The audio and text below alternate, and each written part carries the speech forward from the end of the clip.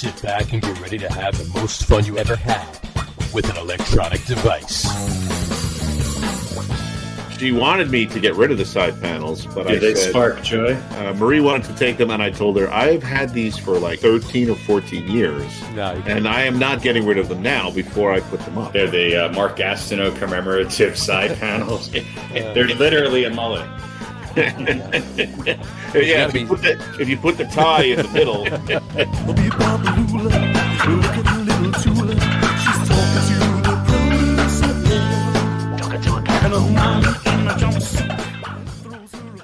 All right, everybody, welcome out to the Logger Room Podcasts show, newly entitled Get On With It. That's what we're calling the show from this point on. So hopefully you enjoyed that name. Jersey Johnny coming at you. And with me, as always, is none other than Mr. Radio Pete and Mr. Harry Lugnuts. And we're going to pair up in threes and get on with it. Get on with it. We're going to get on with it. It's about time. It's about time we're getting on with it. So the intro will be smoother from this point out. So we're experimenting with a couple of things, but in any event, pretty much all the same except for the name. Get on with it, and we think that will be. And Pete's now a taxi driver, and he's going to be. It's an Uber driver. He's an Uber broadcasting from his. He's actually a tour guide. He's a tour guide. He's a tour guide from Greater Long Island area. That's right, Nassau Coliseum. He's showing people where Brian Trottier lived when he played for the Islanders. And Dennis Potvin. That's right. That's right. Yeah, so going this way. I'm driving people home the long way. There you go. I am in the car. I am in Babylon Village. Babylon Village, New York. And Babylon Village. We did our taxes earlier this evening. He's been a long, long while in Babylon. He has. Mm-hmm. Yeah. Long, long while in Babylon. And to a tropic isle of Avalon. All right. Anyway. Let's. Has this started? Are we started? I think we started. Did we start? Yeah, let me check. started. Hold on. Let me check Facebook. Let's do this. Let's pick a topic. Why don't we pick a topic? Well, let's start this. Do you remember last week since we're going to start with baseball, remember last week I showed you the Polar Burger? Yes. That was this right Donnie here. Diesel. The Donnie Diesel. Diesel Polar Donnie. Burger. Diesel Donnie Polar Burger. Exactly. It's made from a raccoon. It's a raccoon or a New York rat or a possum. A possum. Sure. Possibly a possum. Possibly a possum. Well, here's Pete actually presenting it. So there you nice. Go. There you go. It looks pretty good. But I think we said it was $16.50 or whatever. So it is. It's taken its spot on the menu for the Chili Davis chili dog, which is no longer available. Davis chili dog. That is not available. Yeah, no longer available. It might pop up in another ballpark later on this season. You never know. You never know. You gotta love it. But anyway, yeah, raccoon and a rat, and possibly a possum. What do you think about that? So not being the Mets fan that you guys are, I have a hard time following this team because I could follow the baseball, what goes on there, and they're actually looking pretty good. But all of the other antics are so bizarre, and I can't quite figure out what is going on. Yeah. It took me a while to figure out, was Donnie Diesel Donnie, was that a joke? Was it in support of Chili Davis? Was it against Chili Davis? Well, he now has a last name too. It's Stevenson. Donnie Diesel Stevenson. Right. And then this whole raccoon or possum or rat. Look, if you're going to have just be like the 70s Yankees. If you're going to have a fight in the dugout, have a fight in the dugout. Exactly. Punch each other in the face and get on with it. Do it on TV. Don't go down to the dugout. Exactly. And don't go down in a tunnel and exactly. hide. Or if you're going to have a fight in the tunnel, then say we had a little bit of a scuffle in the tunnel. Don't say we were arguing about what some animal in the tunnel was. Yeah. That's Yeah, but you know what? It gives the pundits a lot to joke about now too. I just think this Mets team is. It's a lot of characters. A lot of characters. They're weirder than I thought they would be. Yeah, but you know what? Maybe which is all right. I'm all right with that. Maybe that was something that fired him up. Now there's one. Well, clearly it turned a corner, right? I mean, here's what I want to know: why do you have to fire up any professional athlete with the money that they're making? I would be so fired up. I'd be playing full games in between games. I don't understand why you have to fire up professional athletes. But hey, if a Rat and Diesel Donnie are going to do it, then so be it. So be it. Yeah, whatever works, I guess. Actually, I was listening to the morning show on some radio station. Chris Carlin, who's just one of the most wonderful people. Salt of the earth. Talking about the Mets with Rick DiPietro, who's on the show. And he was saying, DiPietro was saying that McNeil was just, I don't know, kind of looked like the guy that you want to punch in the face. Not necessarily for any reason. And Chris Carlin said, I would think that would be Nimmo for you. Really? Because he sprints to first base and he points to the sky after a walk. Right. Give him praise. So this is just really a team full of oddballs. Yeah, and but maybe just finding out a little bit more about them in that respect. But if that's what it takes to be successful, I mean, you know, one of those Red Sox championship teams, right? That was a bunch of flakes and oddballs and bohemians or whatever, and yeah, bohemians. they just went out and played and won a World Series. So I love when people describe Manny Ramirez as a bohemian. Yeah, but he meant Bahamians. Bahamians, right? Hey, look, they're winning. They're 5 games above 500. They're not really scoring a tons of run, but much like most of the league, their pitching is pretty damn. You have to, I mean, as a Mets fan, you got to be really happy with the performance of the pitching staff. Yeah, I mean DeGrom. I know he's, you know, we'll mention that in a little bit. He's on a 10-day DL with right side tightness. It doesn't look like it's anything beyond that, so he should only miss 1 start.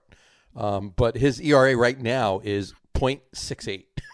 His ERA. Yeah, well, I mean, he's obviously, you know, arguably the best pitcher in baseball. I would say most people would think so. And, you know, we all know you can't score from blah, blah, blah, blah, blah, blah, blah. Sure. But Stroman's got a 2.01 ERA. Stroman's looking good. Walker pitched great. He's pitching really great. Taijuan Walker. I mean, he looks like a steal that they picked up. You know, I mean, he's just, you know, knock on wood there. He beat your buddy Matt Harvey today. He beat Matt Harvey today. Yeah. And you guys were able to beat what I think is the hottest pitcher in baseball yesterday by John getting Means, to the bullpen. Yeah, got to the bullpen. Because Means is lights out. Yeah. That guy's no joke. No, he's not. He's not. They got to the bullpen. That guy is kept it no close, joke. got to the bullpen, and and speaking of the bullpen, the Mets bullpen, since April 22nd, the bullpen ERA, the overall bullpen ERA is 1.71. Yeah. And they lead the entire Major League Baseball in bullpen ERA. I think I read today their starting staff through, I don't know, how many games have they played? 33. 30. I think I read today 31. Their starting staff ERA was 2.89. Okay. A lot of that, of course, is DeGrom being at -11. Mm-hmm. But still, that's pretty impressive. Yeah, really impressive. It's insane. And on Sunday, when DeGrom came out after the 5th inning, when he had that right side tightness, Castro, Barnes, and Diaz combined for 4 innings, 5 strikeouts, 3 hits, and 2 of the 3 hits were Barnes. No walks. And 1 earned run, and that was Barnes. Castro was a perfect inning and a batter, and then Diaz, same thing. So, they're looking okay. They're looking decent, and Diaz is pitching decent. Just don't put him in. Just don't put him in when it's not a save situation, and you're good to go.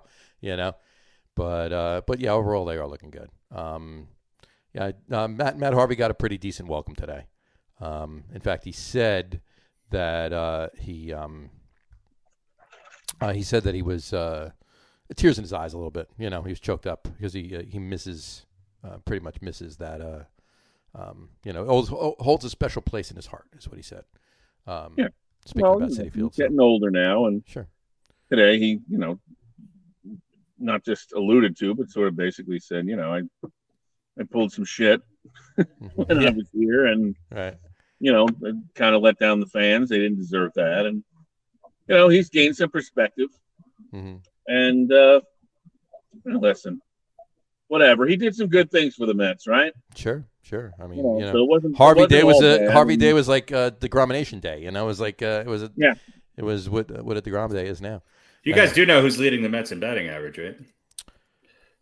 Who was leading the Mets in batting average, Harvey? Is it McCann? It's Jacob deGrom. It's definitely not McCann. McCann is a slightly above Sanchez, though. Although Sanchez had a blast last night. Look, the Yankees are playing all right as well. You know, look, if the Mets scored 7 runs today, of course they're playing the Orioles. The Orioles are kind of one of those Jekyll and Hyde teams who you can run up the score on sometimes, but if they continue to get clutch hits and they're spreading it around, look, Kevin Pillar is back from the dead today. Nemo and JD Davis are having all-star season so far. Yeah. You know, if Lindor can just tick it up a little bit, and he's got a 5 or 6 game hitting streak now. Yeah, and Conforto can pick it up. But I mean, Conforto's got 13 RBIs. Alonso's got 17. I mean, they're even Smith is. I mean, look, 250 this year is pretty good batting average. Sure. So yeah, it really is. It really is at this point. And it really, to me, it's less about the batting average and more about are you driving any runs or scoring any runs? Right. And you know, Lindor might not be hitting for average, but he's scored 16 runs. You know, he's second on the team in runs scored behind Alonso. So I think the Mets will be fine. It's just, and look, if they can get Syndergaard back and keep the performance from their other starters, this is a team that's going to battle for the National League East. And I think right now, based on how they've come out of the gate, I think that there's a lot more upside to the Mets than some of the other teams in that division. Yeah, definitely. And it's definitely a weird division. And you know, you thought it was going to be one of the toughest in baseball, and you know, it hasn't been looking that way as of yet. But don't count out the other teams just yet. Don't count out the Nationals. They're a team that aren't really hitting great right now, but I think the Nationals and the Braves and the Phillies. I mean, the Phillies are 19 and 17. They're only a game and a half behind the Mets. Mm-hmm. And somebody predicted the Phillies would be better than people thought they were this year. Sure. I think out of those teams, I think the Braves are bound to go on a little bit of a heater. They'll go on a heater. They will, and every team will. It's going to go back and forth. But I think the Mets are poised to, you know, with the upside that you just spoke of, poised to do decent things, you know, late in the season too. So we'll see what happens with it. And I think it's going to be interesting. Let's put it that way. Yeah. Over to the West, really quick before we talk about the Yankees. What's up with the Dodgers? It's hard to repeat since 27 Yankees, right? Yeah, it's hard to repeat. They're only 2 games or 3 games out of first place. The Giants are they? Do they have the best record in baseball? I think they might have the best record in baseball. The Giants are tied with the Cardinals for the best record in baseball. Yeah, you know, and the Padres are where we thought the Padres would be. I think the Dodgers will be fine. Yeah. The Padres just lost 4 or 5 guys to COVID protocols, right? Yeah. Who knows? I think, including Mr. Tatis. So they're gonna, you know, well, I mean, them, you know, probably going to. That's a 10-day stint now, right, or a week or 10 days now. So they might lose a little bit of ground, but right. I think they lost 3 or 4 players. There's a lot of parity in baseball this year, and I don't think you're going to have anybody that totally blows things away. But the teams that always seem to somehow overperform. The San Francisco Giants, it's an odd year, right? So they'll have a good season. Yeah. And you know, if you go to the American League, how the hell are the Oakland Athletics 22-15? It's crazy. Yeah, exactly. But they are. They get they're right there. They're at the top of the league with in average, you know. Well, they know how to score runs, and they know how to work a bullpen, and they have depth. They've always had depth. Depth is a big thing. And if you ever want to find a surprise from the minor leagues, just leave it to the Oakland Athletics. And that's what's going on with the Mets too. And you know, I mean, they have a little bit of depth in what's going on with the farm system. But specifically speaking of the bench, they went out and that with the exception of Luis Guillorme, I mean that bench is pretty much, and Thomas Nido. That bench is pretty much brand new. I mean, they went out and, you know, they got VR and Pilar and Alomar. Kevin Pilar was a good pickup. Yeah, big. You know, a lot of people wrote him off as done, and so they got some not bargain basement, but they got some guys who they took a chance on, and it's working. They got the baseball player and some experience, which is good because I don't think that a team full with just young guys is always the best solution. So pretty much. And speaking of COVID protocols, what's up with the Yankees? Well, it sounds like their coaching staff was obviously in a meeting where somebody wasn't wearing a mask, and they've all been vaccinated too. Yeah. So I mean, it's they never said that you couldn't get COVID. It's just that you're going to deal with it a lot easier with the vaccine. So the vaccine was not necessarily a preventative as far as getting it. It was just you weren't was proven to keep it from being particularly severe. Keep it from getting severe, right? Exactly. An overwhelming group of people. So, I don't know. Listen, this will just be fuel for the anti-vaxxers, right? Of course. The vaccine's a hoax, and there's no reason to take. You're going to get the thing anyway, so. Right. So, well, speaking of the Yankees, Stanton, he's on a bit of a tear, huh? Well, he had one. He was up around 315. He's down around 288. Yeah, he's had some timely hits. Which, look, I'm not the biggest fan of Giancarlo Stanton. I always call him Gary Stanton because then I could kill two birds. On this podcast, when Harry refers to Gary Stanton, he's talking about Giancarlo Stanton and Gary Sanchez. Yes, it's two for one because they're basically the same player. Bradford Stanton, right? Stanton slightly better behind the plate, but look, unfortunately, Stanton's been hitting, and that's good. In the last 15 games, he's hitting .413. It would be the equivalent of signing Kevin Durant and then having him average 12 points a game. That's what the Giancarlo Stanton signing was. Yeah, no, you're absolutely right. You're absolutely right. He was the biggest name in baseball the year before the Yankees signed him. Mm-hmm. And so people are like, oh, he's on a tear. I'm like, good. He should be on a tear. He should be on a tear. Well, like I said, he's hitting in the last 15 games. He's hitting .413. In the previous 15 games before that, he was hitting .158. So clearly, he flipped the switch. So the front of the lineup's getting on base. The Yankees are working the count. They're getting more ball. They're getting more walks, and the other guy that nobody's talking about, which is he's hitting fourth now, is Urshela is finally starting to hit the ball. Mm-hmm. And look, the bottom of their lineup, which I thought would be strong, is really bad. Right. It's pretty miserable. I cringe every time Clint Frazier gets up, although he had a hit last night that he was stranded after hitting a pretty nice double to deep center. But Frazier, I just don't know. I don't know what and I don't know if Frazier got hurt because it looks like Gardner replaced him in left field already in the sixth inning. So I don't know what's going on there. But, Hicks, Frazier, and Gardner, nobody's hitting above 200 and nobody's close. Yeah. And Tyler Wade's also under 200. So the bottom of their lineup is pretty. Yeah, their outfield is just miserable to play, right? It's pretty bleak. Yeah. Yeah. And your boy Voigt's back. Yeah. And Voigt is back. What's that? Pete, what? Looks like we lost him. He must have. He must be He's on the refreshing. LIE. He's refreshing. He's a refreshing individual. That's right. He's in the dark and refreshing. Yeah. They're pitching. The Yankees pitching. I have nothing to complain about other than Chad Green is. With the amount of innings that he's pitched, he's going to have a bad outing every once in a while. Right. But their bullpen has looked good. Their starters have looked. Herman had a good start the other day. Montgomery had a good start.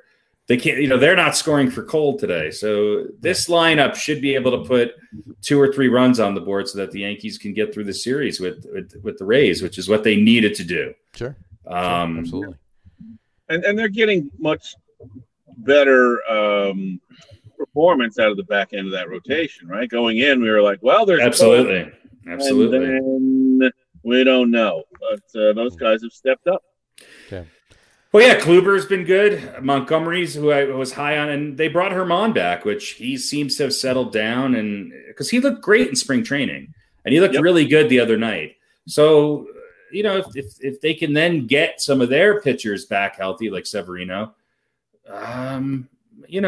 Xavier. I don't know where Talion really is. He's the one question mark still that I just don't know. But he might be an option to get into that bullpen at some point. Right. You had to breathe easy last night when it was a pretty convincing win over the Rays. After losing. Rays have had their number. Let's face it. Oh, they have, and the Yankees have finally won an extra inning game with the stupid Little League rules. Yeah. So it wasn't really in their favor anytime they were playing it. So. No. The Mets won the other day, and I wasn't. I think it was the same day. Pleased that they won, but I was. This is ridiculous now. Yeah. It's just ridiculous. On another note, they sent Miguel Andujar down to the minors. Yeah. He failed to reach base in 9 plate appearances over the weekend. So, Andujar is one of those mysteries to me because if you remember back to, I guess it would be 2018, 17 and 18, he was one of the best hitters on the Yankees. And they would bring in Gio to play defense in the late innings. Mm-hmm. But Andujar was the starting third baseman. And I don't know what's happened to his bat, but hopefully he gets it back. Maybe somebody took it. Well, hopefully they hand it back to him. But yeah, you're right. He was killing it those couple of years, and it's just it disappeared. Yeah. The Yankees are still the favorite to win the AL East. At this point, even over the Red Sox right now, the Yankees are minus 112 right now. The Red Sox are the next in line, and they're plus 350. With the Jays plus 400 and the Rays plus 500. How quickly fortunes turn. Right. So, I mean. I think the Yankees need two more outfielders that can hit above 250. And I still think a Trevor Story trade would be a big It's going to happen. It's you know what? I think there's no way I would be willing to bet money on it because there's no way that they're going to let Trevor Story not walk or go somewhere else.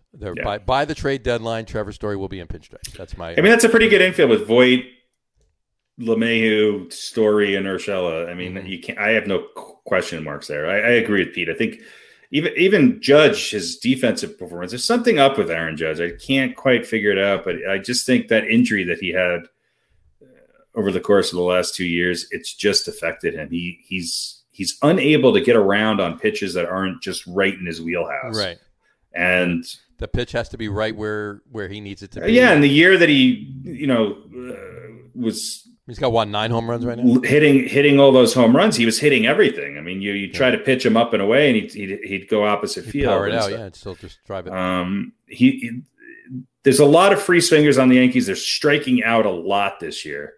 And it's just there's a lot more movement on the ball. The balls are lighter, so they're not traveling as far, and the ball is moving a little bit more. Mm-hmm. So these pitchers that have any sort of movement, whether it's a cutter or a breaking pitch or a sinker, they're doing better.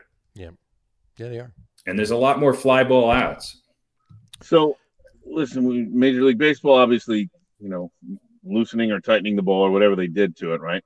So now we've had another no-hitter now. Right. 4? 5? Is it 5 this year? So, which I think is kind of cool. I'm all right with all of this. Look, this is for me. It's a pitcher's year. And I just wish it's still when guys hit, the home runs per hit, the percentage of home runs per hit is still super high compared to what it used to be. Mm-hmm. But yeah, because everybody's swinging for the fences more so than they ever did before. And the pitching's gotten a lot better than the hitting. And it should be 6, by the way. Yeah, right. Bumgarner, that 7th inning, that should be you know what? I still say, come the end of the season, should count as 3/4 of a no-hitter. They'll put it back because it again, and I said it the week that it happened. That was not a rain-shortened, delay, move the game, whatever. It was a league-sanctioned 7-inning game. Yeah. That's your complete game. He pitched a no-hitter. End of story. But bottom line, you want to throw an asterisk on it, but he still pitched a no-hitter, So, what are you going to do? So will the hitting catch up to the pitching, though? I think at some point it'll level out a little bit, but I don't think it's going to go back to the way it has been in the last couple of years. I think the power hitters are struggling a little bit, although that's not always the case. But look, if you're a good hitter and you can put the bat on the ball, then this is going to be your year for you. Yeah. But I guess that's kind of my question. Are these batters going to say, all right, well, I need to do that. I need to put the ball in play. We need to move runners around. Are they going to kind of look to do something different other than, well, I'm going to launch one out of the park or I'm going to strike out? That happens is okay. They have to learn to do that. There's very few hitters who can do that, which is why things like the shift works when you're just begging somebody to hit it to the opposite field. Yeah, right. Pete Rose. I mean, imagine putting the shift on for Pete Rose or Rod Carew or Ichiro. I mean, they put one in the corner. It just they'd have a double down the line it's like you're going to give Pete Rose the whole left side of the infield. Okay, sure. He'll see you on third base. That's right, exactly. And his helmet will be stuck in your gut. Yeah, it baffles me sometimes. But the pitching has gotten really good. The issue is that in today's game you can have 80 pitches, but if you have 2 bad pitches, you could be down 2-0. Yep. That's the difference in today's game, is that if you give these guys any pitch to hit, there's a good chance they're going to knock it out of the park.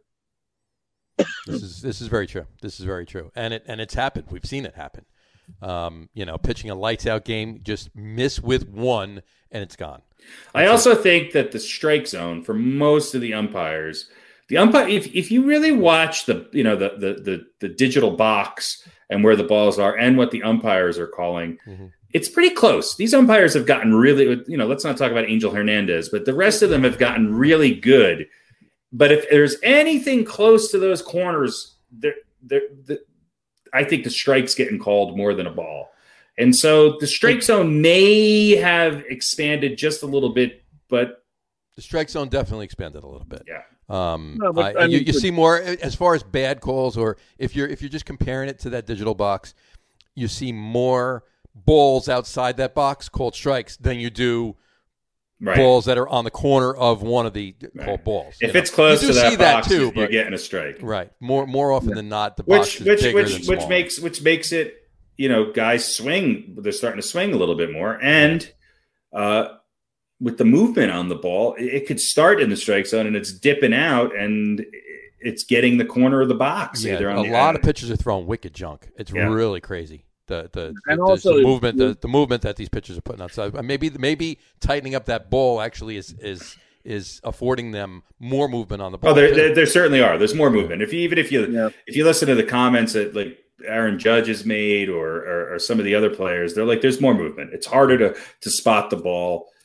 Even DJ LeMahieu was commenting on it. I mean, DJ's hitting 280 and when he's a 300 hitter.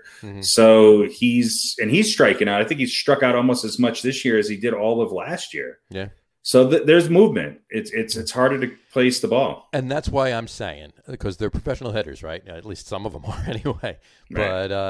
But that's why I'm saying I think the batters are going to eventually catch up with the ball a little bit. It's not going to be. They're not going to go back to the way it's been the last few years, but they're going to be. The league average is going to come up a little bit. They're going to be. They're going to catch up with the ball. They're going to follow the movement. They're going to know the signs of what it's doing, especially facing a pitcher now for like the third or the fourth time in the season, right?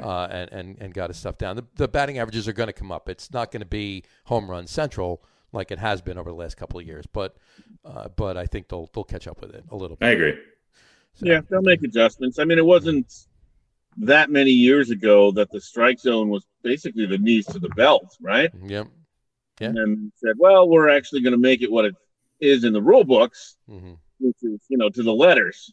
And, there's a bunch of noise made about that. And if you're Angel Hernandez, it's the shins to the letters. But well, and I also don't think there's any time your bat moves, there's no such thing as a check swing anywhere. I mean, if they challenge a check swing, it's called a strike. I would say 75% of the times there's no check swings. Now, was that a situation where they're swinging harder and they're more muscular and they just can't stop the bat, or was there never really a check? I just think the rule has changed. I think if that bat, it used to be that it had to cross the plate. The umpire either on first base or third base has to see the tip of the bat, that tip side of the bat. So if now he sees that, it's a strike. If the bat approaches the base, the home plate, and a lot of guys are. I've seen a few called, but for the most part, I've seen especially anybody with a closed stance. where if they bring that bat around, I mean, it's already there. Well, but if you have a close stance, it's a lot harder to stop the bat. That's what I mean. Yeah. So it's and if you're swinging for the fences, it's a lot harder to stop the bat as opposed to I'm just trying to pop a single, out over the shortstop's head or something like that. Right. Right. So, well, I mean, factors. Yeah. A lot of things have changed a little bit the way they're calling things, and strike zone, the way they're calling balls and strikes, and everything else. But you know what? It's the game's morphing a little bit, and those changes I don't mind because they're what's the word I'm looking for? They're just it's progression, right? It's natural progression. Things are occurring that way. It's the things that they're putting in that are ridiculous. Yeah, the goal to speed up the game is just ridiculous. Let's make the game 25 minutes long, and we'll have a 5-minute press conference, and then get on to Real Wives of Ocean County. If there's a sport you want to speed, look, how popular is golf? Yeah. Is there a longer, more drawn out? I mean, not only is it long every round, but it's 4 to 5 days. Right. I mean, well, yeah, but you've got dozens of guys. Someone's always swinging the club. Mm-hmm. You know what I mean? You've got two dozen. You got 2 dozen guys coming to the plate in a baseball game. Well, no, but you don't have to wait for because the coverage is there's somebody on every hole, so they can go from camera to camera and see adjusting their gloves. It's not like you're following one group. My point being is they didn't say let's just make it 14 holes. No. Right. No, let's cut it back to 14 holes. That's right. To end it a little bit sooner so that the kids can get more involved in it. No, it's ridiculous. It's stupid. It's just asinine rules, and the more things that they're trying in the minors, it's just more asinine. So I'll tell you what I would like to see though, just as a test. Good. I'd like to see a robot ump. Yeah. For what they're going to have to do in the minors. I know, and but I think the idea of asking for robots in our world is just. I'm not saying I think that they should go that way. I actually put a physical robot behind the catcher. I want it to be the robot from Lost in Space, right? Who sort of looked like an umpire. You've got the track. Strike, Will Robinson. Strike. Just have just use it use it for one game. With the claw hands. Yeah, a ball would fit perfectly. No, I want to see. I want to see Rosie from the Jetsons back there. Yeah, Rosie from the Jetsons and the robot from Lost in Space. There you go. Well, Rosie from the Jetsons can be out behind second base. That's right. She can be out there. She but can move around a little bit. I would like to see the electronic system. Because she can fly, right? She can go up and she flies. Plus, she's got the apron where she could put the balls in there. True story. I just like to see it call a game, just to see how it does and what the results are. Rosie from to me, that would be very. And this ties into our top 10 for this week: top 10 TV and movie robots. And the Rosie from the Jetsons calling a game, and the 7th inning stretch song is "Eep Op Work Ah." There you go. They were not robots, but they were the way outs. They were the way outs. Very good. They're going way out. Because that's where the fun is. That's where Pete, the fun is. You are officially a in the dark and that's on location. I'm entering my abode. Entering the abode. He is home. We've witnessed the travel from. We've witnessed the ramen expedition. There you go. The Great Ramen Expedition of May 2021. This is the 3rd most popular documentary on Netflix tonight. You know what I think is funny is I'll move into the light here. Goodbye, family. I am wearing the exact same clothes that I normally wear for the show. There you go. Well, I'm glad. That's a beautiful thing. Gray shirt and a black hat. There you go. It's perfect. So, I didn't know you had a special wardrobe for the show. He has a wardrobe. I don't. That's my point. Okay. Well, it's my show / accountant wardrobe. Okay. There you go. Yes, Radio Pete had a meeting with his accountant today. Hence the telephone Pete ride home. So. And now he's back in the bunker. Now back in the bunker. He's back. Here we are. Back in the saddle again. Is she there? Take a quick look at the shelves. Is Marie there? Marie is here. See if you can. All sorts of stuff. All sorts of good stuff there. She's got her work cut out. We have to do. Is it in there? We have to do that one of these days. Yeah. So I don't know what that is. That's Patrick from. Patrick from SpongeBob. SpongeBob. Mm-hmm. All right, so you get my.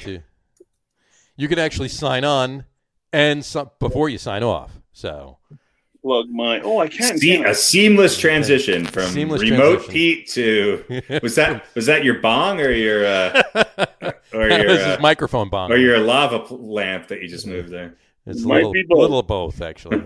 A lava bong. Lava bong. Gotta love it. All right, let's good band name. Radio Gold. This is. I swear. Lava Bong is a good band name. Can we get some feedback going? Yeah, you might actually have some feedback. So I'll be ready with the mute just in case. Let's let it rip. Hang on, I gotta. Lava Bong. That's what we should have named the show. Not Get On With It. We should have called it Lava Bong. Lava Bong. Victory nipple. Hit the lava bong and win the victory nipple. All right. Well, that sums up baseball. Pretty much. Yeah. While he sets that up, I'll just take a quick little trip around the league here. And why could I ask you there, John? Why the Milwaukee Brewers jersey today? It was. I opened the closet. It was the first one I saw, so I figured I'd. One of the best logos in baseball, don't you think? Yeah, definitely. It's an actual M and a B. Yeah, I knew. M and B. But it looks like a mitt with a ball. It looks like a mitt with a ball in it. Absolutely. And then the sleeve has the back in the 80s they had the Wisconsin blue. They had wasn't the hat completely blue? It didn't have the yellow front on it. It was completely blue. Yeah. This is the alternate hat for this uniform. That's right. And this is Christian Yelich's jersey number. So is he playing? He's still playing. No, but I mean, wasn't he out? He might be. I'm not sure. The Brewers got off to a good start. Now they're, I think, 3 games behind the Cardinals. They are 3 games behind the Cards. Yes, Cardinals are kicking butt in the NL Central. The Giants in the West. Giannis is going to play for the Brewers right after the NBA season is over. Yeah, once it's done, he transfers over and he plays. He's going to play first base. He goes over to Miller Park and he starts playing first base for the Brewers. Yes. Imagine how wide he could lean over towards second and just. But I could play shortstop and just throw it somewhere near first base, as long as it's in the area in the vicinity. When you have a 7-foot first baseman with a 7'2" wingspan, exactly 7'2" each arm is 7'2". Oh yeah, exactly, exactly. So he's got a 14.5-foot wingspan. That's right. But hey, you know what? Here's Radio Pete. Look at that. Oh. Oh, so it's not Radio a feedback. It's not a feedback. There we go. We had to mute that. There we go. I think we should have 2 Petes. There we go. I just muted both of them. All right. I'm kicking the telephone Pete from the telephone studio. Pete. Telephone Pete. Oh look, now I'm not in my usual spot. Oh, there you go. I'm gonna miss that guy. You're going to miss that guy. So, Radio Pete. How was Telephone Pete going? It's good. I'm just glad that worked. It worked? It worked fine? I'll have to check my data. I'm not sure how much data that used, but you got to love it. We have rollover, so I think I had about 10 gigs. It's all good. It's all good. So here we are. What are we talking about? So we were just wrapping up baseball. We're just going through it. We're talking about the Brewers were 3 games behind the Cardinals in the Central. Cincinnati's playing decent ball too. I mean they're at 500, but so's the rest of the league. You know, Mm-hmm. Pirates kind of took a dive. Speaking of the Pirates, did you see who they DFA'd the other day? DFA. What is DFA? Designated for assignment. Willie Stargell. Basically let him go. No, that would be the Todd father, Todd Frazier. Oh, yeah. Todd Frazier still won't give up. He got picked up by the Pirates, and he was playing. He wasn't hitting well. I think he hit 3. He was like 3 for 45 or something like that. But they DFA'd him. Better than Sanchez. And he was actually just spotted about 12 miles away from me at a Little League game just a little. Isn't he from South Jersey? He's from Toms River. He lives about. He was born in Point Pleasant. Born in Point Pleasant. He lives in Toms River. He lives about 12 miles from me. And that's the Todd Frazier update. That's the Todd Frazier hour or minute update. So Pittsburgh let him go. And there was actually a back and forth, too. One of the DJs on local sports station in Pittsburgh basically said, don't don't let the door hit you in the ass to Todd Frazier, and it was like glad he was gone and everything else, and pretty much coming down on him, really ripping into him, and Todd Frazier went back at him, and calling him some names. We'll leave it at that. But it's a whole thing. You just Google it and you could check out the. It's the biggest news story in. It was the biggest news story in Pittsburgh. Absolutely. For a while there, but in any event, they let him go. And over in the we talked about the American League. Oakland's just on a tear.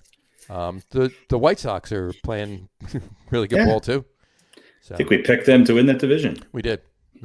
So anyway. So that's that. A couple other Major League Baseball notes. Trevor Bauer has been reported to be not happy in Los Angeles.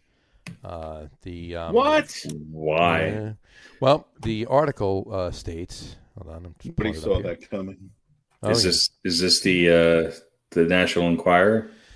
Pissed. The article says pissed. Trevor Bauer is not happy with Dodgers. This isn't what Trevor Bauer imagined when he signed with the Dodgers. He expected winning, lots of it, and the early returns aren't favorable. So there you go. He's pissed off that the Dodgers are losing, basically. Well, they're 2 games above 500. Stamping his feet and, whatever. They're also – it's interesting how they're not better than they are because they are plus 34. Yeah, they are. And so when they win big. There's only one other team that has a bigger plus, and that's the White Sox, are plus 59. Mm-hmm. But so when they win big. Of course, a lot of that had to do with the beginning of the season when they were just trouncing the Rockies. The Rockies, yeah. So, all right. Hey, look. Maybe that's a good thing for Trevor Bauer to speak up. Maybe he, you do need to light the proverbial fire. It's hard for a team to repeat. Well, there is that hangover of a championship. It is. Well, here take this stat for instance. The Dodgers have lost 17 games already. Mm-hmm. They are how many games into the season are they? They have played 36. They have played 36 games and they lost 17. Yeah. They played 60 games last year. And they only lost 17 the entire season. So, they're on. But if you look at it that way, they're on pace to, lose a lot more than what they lost last year. So who knows? But I don't think. I think it's a little. I think it's just like they're going through what everybody else is going through. They're facing some better pitching, and their hitting isn't as great as everybody else's isn't. So don't count them out, but. And, repeating, like you said, Pete, repeating is hard. So, it is. Yeah. And one other note on that, Kelenic, Jarred Kelenic. Yeah. The Mets trade, if you will, is getting finally, and we talked about that earlier. He's coming up, right? Yeah, they were keeping him down. Finally. They kept him down because of time served. So bringing him up now gives them an extra year of. Can't keep baby down. Exactly. Oh, I just realized I don't have the black hat on. You don't have the black hat on. No, that's that lovely shade of Jets green. So my accountant wear is a little bit different than my show wear, I guess. I gotcha. Well, is your accountant a Jets fan? I don't know. I don't think so. There we go. There you go. The man with two hats. Is there a worse green in all of sports than Jets? I'm sorry. It's a horrible green. Well. You got to give puke green. Something's got to give it a run for money. So I think Jets green is probably. Yeah. There's worse greens. I'm just saying in sports. It could be. I think it's only because it's just the green and the white. It doesn't. Because most nothing else is not. A lot of times when you see green, you see either blue with it or yellow. There's not an accent color. Right. The Jets really need an accent color. Can you work on that? Get on that. What is the Zappa line? Jimmy keeps his Noomies on a window in his room. A marvel to be seen, dysentery green. So dysentery green is probably a worse green than Jets green, but without a doubt, absolutely. That's called subway floor green. Subway. I don't know. Yeah, subway bathroom floor green. Yeah. Subway at floor on a Saturday night. On a Saturday night at about 2:30 in the morning. Yes, It's the only green that you can smell from a mile away. It is true. This is very true, folks. All right, there's baseball. We'll be back. We'll be with you for another 3 months. There you go. Before we move on to our top 10 list, a couple other side notes as far as just mention things about baseball. The Tom Seaver statue at Citi Field. Mm-hmm. It's been reported that it's going to be, instead of being unveiled this year, the designer actually asked for more time because of COVID and everything else. So they figured they would just wait till the beginning of next year when there'd be more people in the parks and everything else, and they'll unveil it then. So the beginning of next year, opening day next year, they're going to unveil the Tom Seaver statue. And one other interesting point of fact when it comes to tertiary Mets information, did you hear who's running for mayor of Stamford, Connecticut? Bobby V. Bobby Valentine, right there. He's running for mayor of Stamford, Connecticut. It's hometown. And Bobby V's is in the restaurant. His restaurant is in Stamford as well. So yeah, well, this has got good name recognition. So this is true. And Jay Horwitz is reported as already thinking about moving to Stamford so he can vote for him this year. So yeah. Okay. I want to just mention one other thing here. Sure. And this is kind of a sort of a knock on some journalism here. So Shohei Ohtani. Yep. He's also running for mayor of Stanford. Yeah, he is running for mayor of pitched Pomona. Pitched 7 innings and struck out 10 players. Tuesday, I believe that was. And then led off the game, was a leadoff hitter today, which is something, according to this news story, that hasn't happened since 1916. He became the first player since 1916 to start a game as a pitcher and then lead off as a hitter in the following game, per the Elias Sports Bureau. And who was that? Well, here's my beef. Go for it. Then they talk about, he's hitting and he's doing this. There's a side link to Kevin Durant saying it was phenomenal and this and that and blah, blah, blah, blah, blah. They never mention who the other person was in 1916. Nowhere in this article does it say anything. I mean, you got to kind of figure it was probably Babe Ruth. It could yeah, have been but other people I mean, too, but they would at least... I thought it was B. Arthur. Well, no, she did it in 1913. Okay, 13. Oh, okay. Yeah. See, that's so, like, come on, Major League Baseball. This is your story. This is your sport. This is on the MLB.com website. Otani's having a hell of a year. I mean, he is. Megan Garcia, I'm calling you out for not mentioning the last person to do this. Megan Garcia, get your crap together and mention the player. Here's the thing, though, is that what it's glossing over is the fact that the Angels continue to just be a mediocre team. Yeah. And of course, the other big news was they released Pujols this week. Yeah. So. Well, and here's the thing: Pujols wasn't hitting, right? Well, right. In this article here, in the last 7 games, Mike Trout's got a 143 average. Let's see. Yeah, but he is hitting, struggling. He's hitting 355 though. Come on. Yeah, but still, Trout, Upton, and Fletcher and Ohtani. That's their their big core. Right, and lately none of them are hitting. So I don't know. Just pick your poison, I guess. Look, if Albert Pujols wants to sign a contract with the Yankees and platoon at first base and fill in at DH, I'm all for it. Come on over. I would imagine there's got to be stranger things have happened, takers. So. Well, I mean, look, he might. Who would you want up in a clutch situation? You take the entire bottom half of the Yankees lineup from 5 to 9, which includes 3 or 4 different players who are, 5 or 6 different players who are in there. I'll take Pujols right now over any of them. Yeah, I agree. I would too. Absolutely. Silence. No, I mean that's. I just think. I think of a good reason to disagree. I don't think he's done. He did. No, not, he's not. He's not. He did not announce. His wife is probably happy, but his wife announced that this was going to be his last year. Right. His wife. I don't know. I don't think they live in California. I think she wants to return to wherever it is that they live. I'm not 100% sure on that, but be careful what you wish for. A year or two into your tooling around in the motorhome, you might want to say maybe you should have played that extra year. Yeah, exactly. I mean, how old is Albert Pujols? 37? 38, I believe. Yeah, I mean, he's not 39. Okay, is he 39? I don't know. He's hitting 200. Okay, there's a lot of guys hitting 200. I don't think. I think there's going to be some takers should he choose to play the rest of the year. Albert Pujols is 41 years old. He is 41. Wow. 41.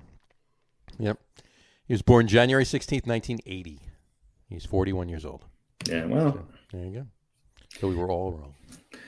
He's 2 years younger than Tom Brady. He is. He is 2 years younger than Tom Brady. Actually, 3 years younger. Tom Brady's 43 now, so he's 3 years younger than Tom Brady. 43 minus 41 is 2 years. What's that? No, I meant 44. Tom Brady's turning 44 this year. Okay. That's what I meant. Sorry, my bad. Shut up. Basic math. We don't do math on this show. We already said that. That's right. No math on this show.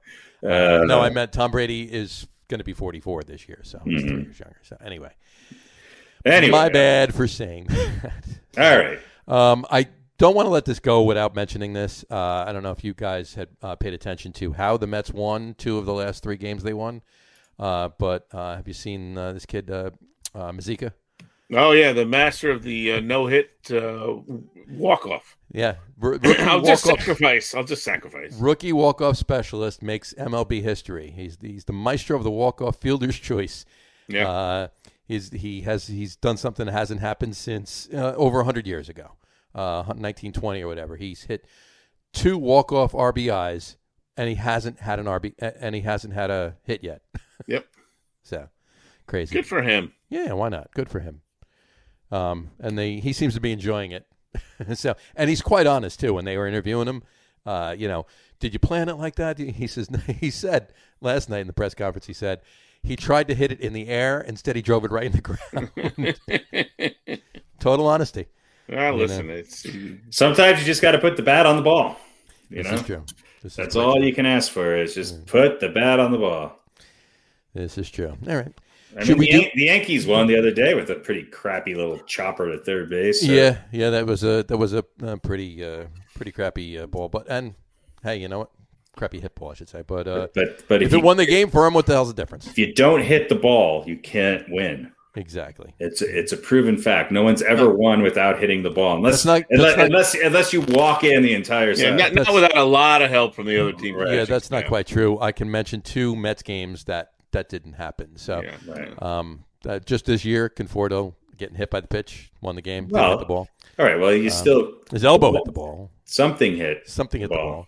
And then we can go back to the ALCS or NLCS in 1999. I have a feeling you're going to blame the umpire on something. No, I'm blaming Kenny Rogers for walking in the time and winning runs. And his chicken. Yeah. So, yeah, but there was a hit somewhere in that game. During the game, yes. Perhaps, but in any event. My point being is that there's a better chance that you're going to get on base if you put the ball in play. Of course. Yeah, there's a big sample size that says hitting the ball is better. It's better. Yeah. I brought up 2 of the very small sample size. Yes, because that's who you are. Well, I got to play, I got to play the other end of the stick. So, Grievances will be aired. Absolutely. Even if they're 19 years old. That's in December. Right. I just every chance I get to say how pissed off I am still to this day. 1969, the Mets were 22 years ago. I am not going to let Kenny Rogers forget ever what he did. I'm not letting it go. Not letting it go. And don't even get me started with Trent Dilfer, but we're not going there. So anyway. That's another story for another day. Yeah. Shall we move on to our top 10 list, fellas? Yes, let's. Our top 10 list this week is top 10 second baseman in MLB history. Top 10 second baseman in MLB history. We actually have 12 today. So it's less than last week. So I think this is the first time I did more than 10. You did more than 10. List. I'm not sure if I've ever done that before. So You did. Not that it made a damn bit of difference. Well, you did you did some extra work, so you're going to get some extra credit. I just couldn't. I couldn't find a quarter to flip. That's what it was. Yeah, well, that's the same with me, and that's what usually happens when I do that. You had a tie for 10th. I had a tie for 10th. Yeah. And Harry had a 3-way tie for 10th. And it's a good thing Harry did have a 3-way tie for 10th, because if he didn't, we wouldn't have a 10th, because we had a tie for 2nd and 9th. So okay. His the lone straggly player that was on Harry's list, that got 1 point, is our number 10. And we'll kick it off with him right here, Mr. Jose Altuve. Jose Carlos Altuve plays, obviously, for the Astros still to this day, obviously. He's in his 11th year. 6-time All-Star, All-MLB second team in 2019, World Series champion, of course, in 2017. We won't mention how they got there. AL MVP the same year. Aaron Judge wasn't too happy about that, but ALCS MVP in 2019, Gold Glove Award in 2015, 5-time Silver Slugger Award, and on and on and on. Harry, this was your guy. Look, you put him on the list, Harry. It pains me to put him on the list because, but he's not only a great second baseman, he's one of the best hitting second basemen we've had in the game since Robbie Cano. Mm-hmm. And he's a clutch hitter. He's a clutch hitter. He hit a game-winning home run off of Aroldis Chapman. Mm-hmm. So that does count for something. It does. And I do think at the end of the day, he's going to be higher on this list. Mm-hmm. If I'm starting a team today and I need a second baseman, I think 9 out of 10 ballots, you'll have Jose Altuve on it. He's still relatively young. I still think he's got 5-6 years left. Yeah, he's only 31. So, and maybe like small dogs, maybe his playing career will be longer than large dogs. I don't know, because what is he, 5'6"? He is 5'6", 5'5", 5'6". Yeah. So look, he's a hell of a player. He's 290 this year, so he's a Yankee killer. He's a clutch hitter, and he's one of those guys. And there's a few of them on the Astros over the years that seem to know how to get it done in clutch situations, and so that's why he's on my list. And I do think, if you look at his career, I think it stacks up well against some of these other guys that we're going to be discussing. And I think 5, 10, maybe 15 years from now, he'll probably bump a couple of these guys off this list. He may very well do that. And he's the only person on our top 10 list tonight that has a measure of distance named after him. That's right.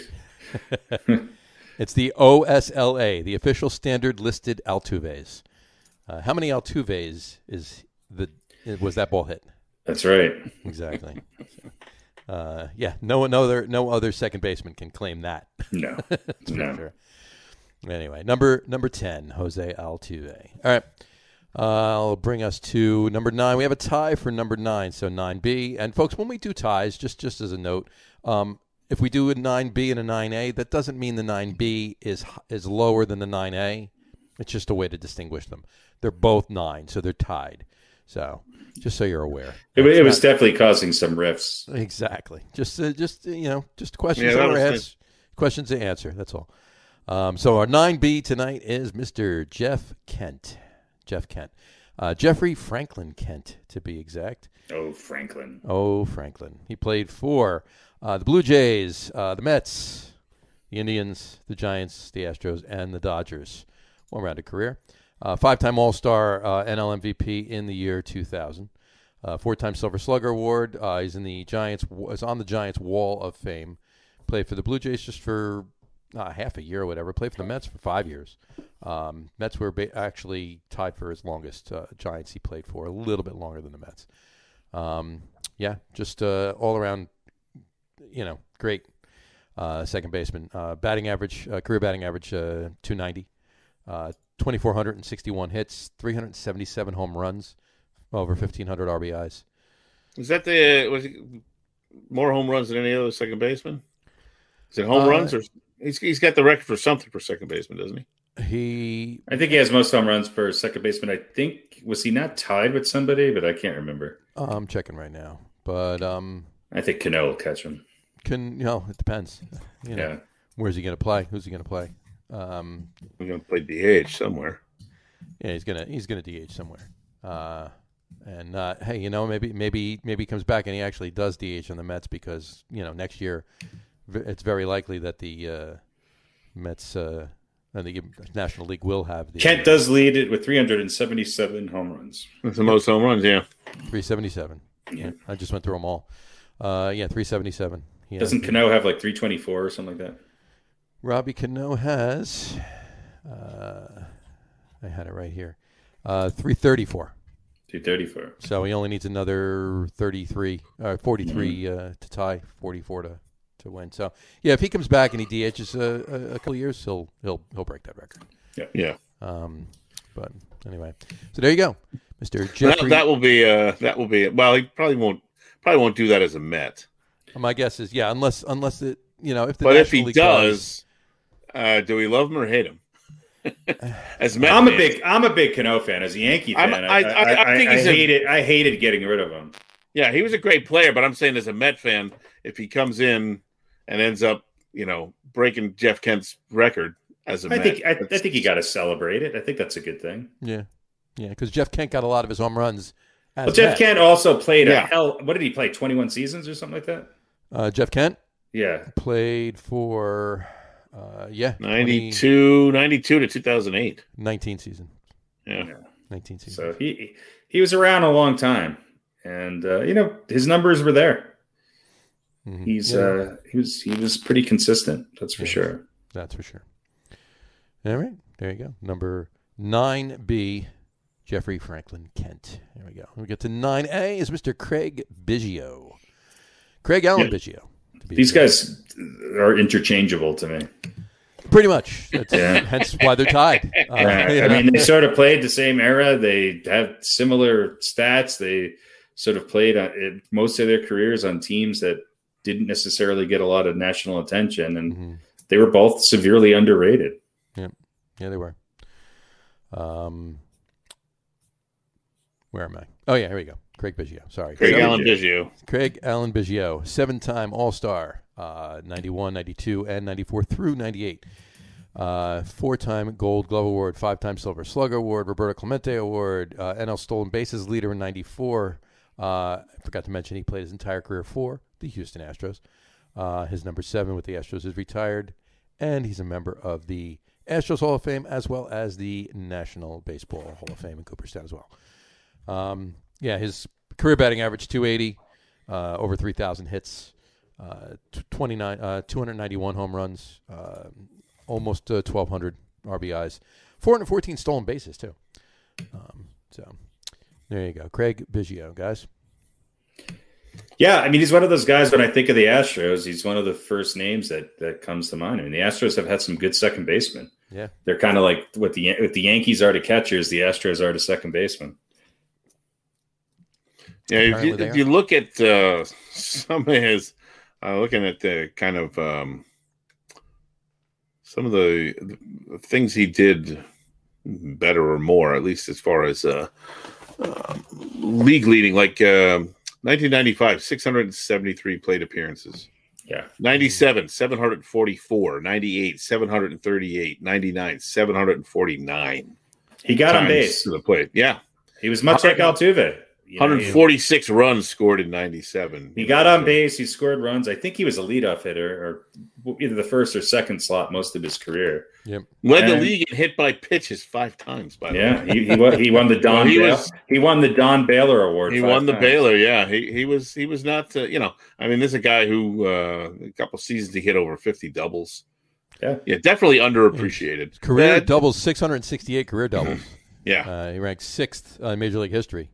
Second most ever by a right-handed hitter, too. But gets kind of the other half of the killer bees, right? Bagwell got more of the press. Bagwell got more of the press. Well, Bagwell and Berkman. People forget about Berkman. I mean, they had a really good team back then. They went to 6 playoff appearances in 9 seasons. I mean, I think they all ended their career hitting over 280, probably closer to 300. So they were good. They were a good team. They were a very good team. Craig Allen Biggio, number 9A. All right, let's move on to number 8. Number 8 is Roberto Alomar. Robbie Alomar. Roberto Robbie Alomar Velazquez. That's his last name. So all the Alomars, they always have a sub name, or what do you want to call it? I'm not sure, but I have no idea. Robbie Alomar. A second last name. Second last name, something like that. I guess if it isn't the last name in your name, then can it technically be last name? I guess not, but that's second to last name. Second to last. Second to last name. Robbie Alomar. Or as we all know him, Spitty. There you go, Spitty. Not Smitty. No, Spitty Alomar. Spitty Alomar. There you go. Played for a lot of teams. Played for the Padres, the Blue Jays, the Orioles, the Indians. Played for the Mets, White Sox, Diamondbacks, and he finished his career back in Chicago with the White Sox again. 12-time All-Star, straight 1990 through 2001. Two-time World Series champion with the Blue Jays, of course. I think you'd think of him as a Blue Jay just because of those championships. Of course. Yeah. Yep. ALCS MVP in 92, 10-time Gold Glove Award winner. 4-time Silver Slugger. His Blue Jays number 12 is retired. He's in the Baltimore Orioles Hall of Fame as well. He only played for a couple seasons with the Orioles, and he's in their Hall of Fame. And he's obviously a member of Cooperstown as well. 300 lifetime batting average, almost over 2,700 hits, 210 home runs, almost 1,200 RBIs, and he had just shy of 500 stolen bases, 474. Here's his numbers in Baltimore. 412 games, 496 hits, 102 doubles, 50 home runs, 210 RBIs, 44 stolen bases. That's a pretty nice three-year stretch. In 2 years, yeah. He comes from a pretty good heritage of second baseman, too. Mm-hmm. Yeah, that's true. What were his Mets numbers for those 2 years? Mets, 222 games, 226 hits, 40 doubles, 13 home runs, 75 RBIs, 22 stolen bases. Only hit 265. By the way, for Baltimore, he hit 312. 312, 382, 480. For the Mets, 265, 333, 370. So yeah, he was wrapping up his career. He was done a year later, So yeah, but still impressive numbers for the Orioles. That I would say that's probably the second team that I would picture him as an Oriole, even more. For some reason I forgot he was on the Orioles, which is just insane. Yeah, I just think of him as a Blue Jay. Yeah, this is true. It's true, and you know what? I mean, his father was no slouch at second base either. No, and his father played for a bunch of teams too, didn't he? Yeah, he played for a lot actually. Let's see. Sandy Alomar. Sandy Alomar played for. It wasn't quite the hitter. I think he probably only batted like maybe 240 something for 245. Sandy Alomar. Yeah, he played for the Milwaukee and Atlanta Braves for 3 years. And he played for the Mets for a year in '67. Played for the Chicago White Sox, the Angels for a few years, 5 years actually. Hence my point. He played for a bunch of teams. Yeah, and he played for the Yankees too. Played for the Yankees for 3 years. 3 years. So there you go. All right, number 8, Robbie Alomar. All right, this brings us to number 7. Number 7 is Ryne Sandberg. Ryne D. Sandberg, nickname Rhino. Original, isn't it? There you go. Just change one letter. Must have taken half a second to come up with that. Yeah, why not? Hey, it's probably at least it was with him since he was a kid. If it had been Aaron Boone, then it would have been Riney. This is true. It's actually true, yeah. So he was fortunate. He played for the Phillies for a year, and then he played for the Cubs the rest of his career, which lasted 17 years, but 16 years, sorry.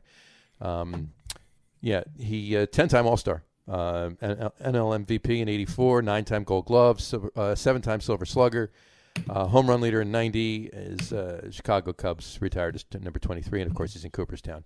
285 lifetime batting average. 200 and almost 2,400 hits, 282 home runs, over 1,000 RBIs, and decent manager too. His managerial record not stellar. Winning percentage is only .428. It was 119 and 59, but he had a few good years with the Phillies. If you really want to hear how fantastic he was, ask anybody in Chicago. Yeah. Yep. Yeah,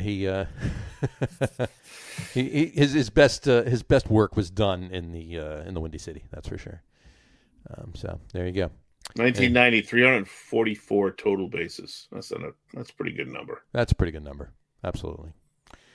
Anything else on Rhino, guys? No, I think for a number of years there was probably the best second baseman in baseball for good 5, 6, 7 years there. Oh yeah, definitely. During the 80s he was lights out, and even the early 90s too. Yep. But there you go. Number 7, Rhino Sandberg. All right, we mentioned it before. Our number 6 on our list is Robbie Cano. Robinson Jose Cano got his name from somebody else that might be on list. We'll get to him possibly later if he is. Robinson Crusoe. Robinson Crusoe, exactly. He's on our list later on. You never knew he played second baseman, did you? Nope. He played for Robbie Cano played for, of course, the Yankees, the Mariners, and the Mets. 8-time All-Star, World Series champion in 2009 with the Yankees, 5-time Silver Slugger Award, 2-time Gold Glove Award winner, World Baseball Classic MVP. Not that has anything to do with the Major League Baseball, but hey, it's a stat, right? And whatchamacallit, his career batting average thus far is over 300. It's 303, and that's with some down years, So think about that. 2,624 hits, 334 home runs. Like we said before, he should be able to pass. Jeff Kent with that, but time will tell. 1,300 RBI, over 1,300 RBIs. What can you say about Robbie Cano? He was great. I mean, his best years were obviously with the Yankees, and he left to get paid. And I still think it was a mistake for the Yankees to let him go. But his numbers did drop down. That first year with Seattle, he batted the same that he did the year before with the Yankees. Yep. But then he did, drop down. I mean, he hit over 300 again with Seattle this last year. There, he hit 316 last year with the Mets. Mm-hmm. So I mean, he didn't have a right. I mean, look, you go from 314 down to about 280. That's obviously a bit of a drop, but 287, 298, 280 in those next couple of years with Seattle, that's certainly respectable. Yeah. And I mean, but his strikeouts went way up. Yeah, he's always been a free swinger, but it's also look, the year the Yankees won the World Series, where he was a big part of that. He scored 100 runs, had over 200 hits, almost 50 doubles, and 25 home runs. And he was hitting pretty much at the top of the lineup. So he was a great player. His postseason, he didn't necessarily have the best postseason luck, but in 2009 he hit 136. Right. So in the World Series, but he had 11, but he had a decent ALCS and overall playoffs in 11 series, 222. Yeah. He definitely did not show up in the postseason, and I think that's one of the reasons why the Yankees felt somewhat comfortable getting rid of him. He was.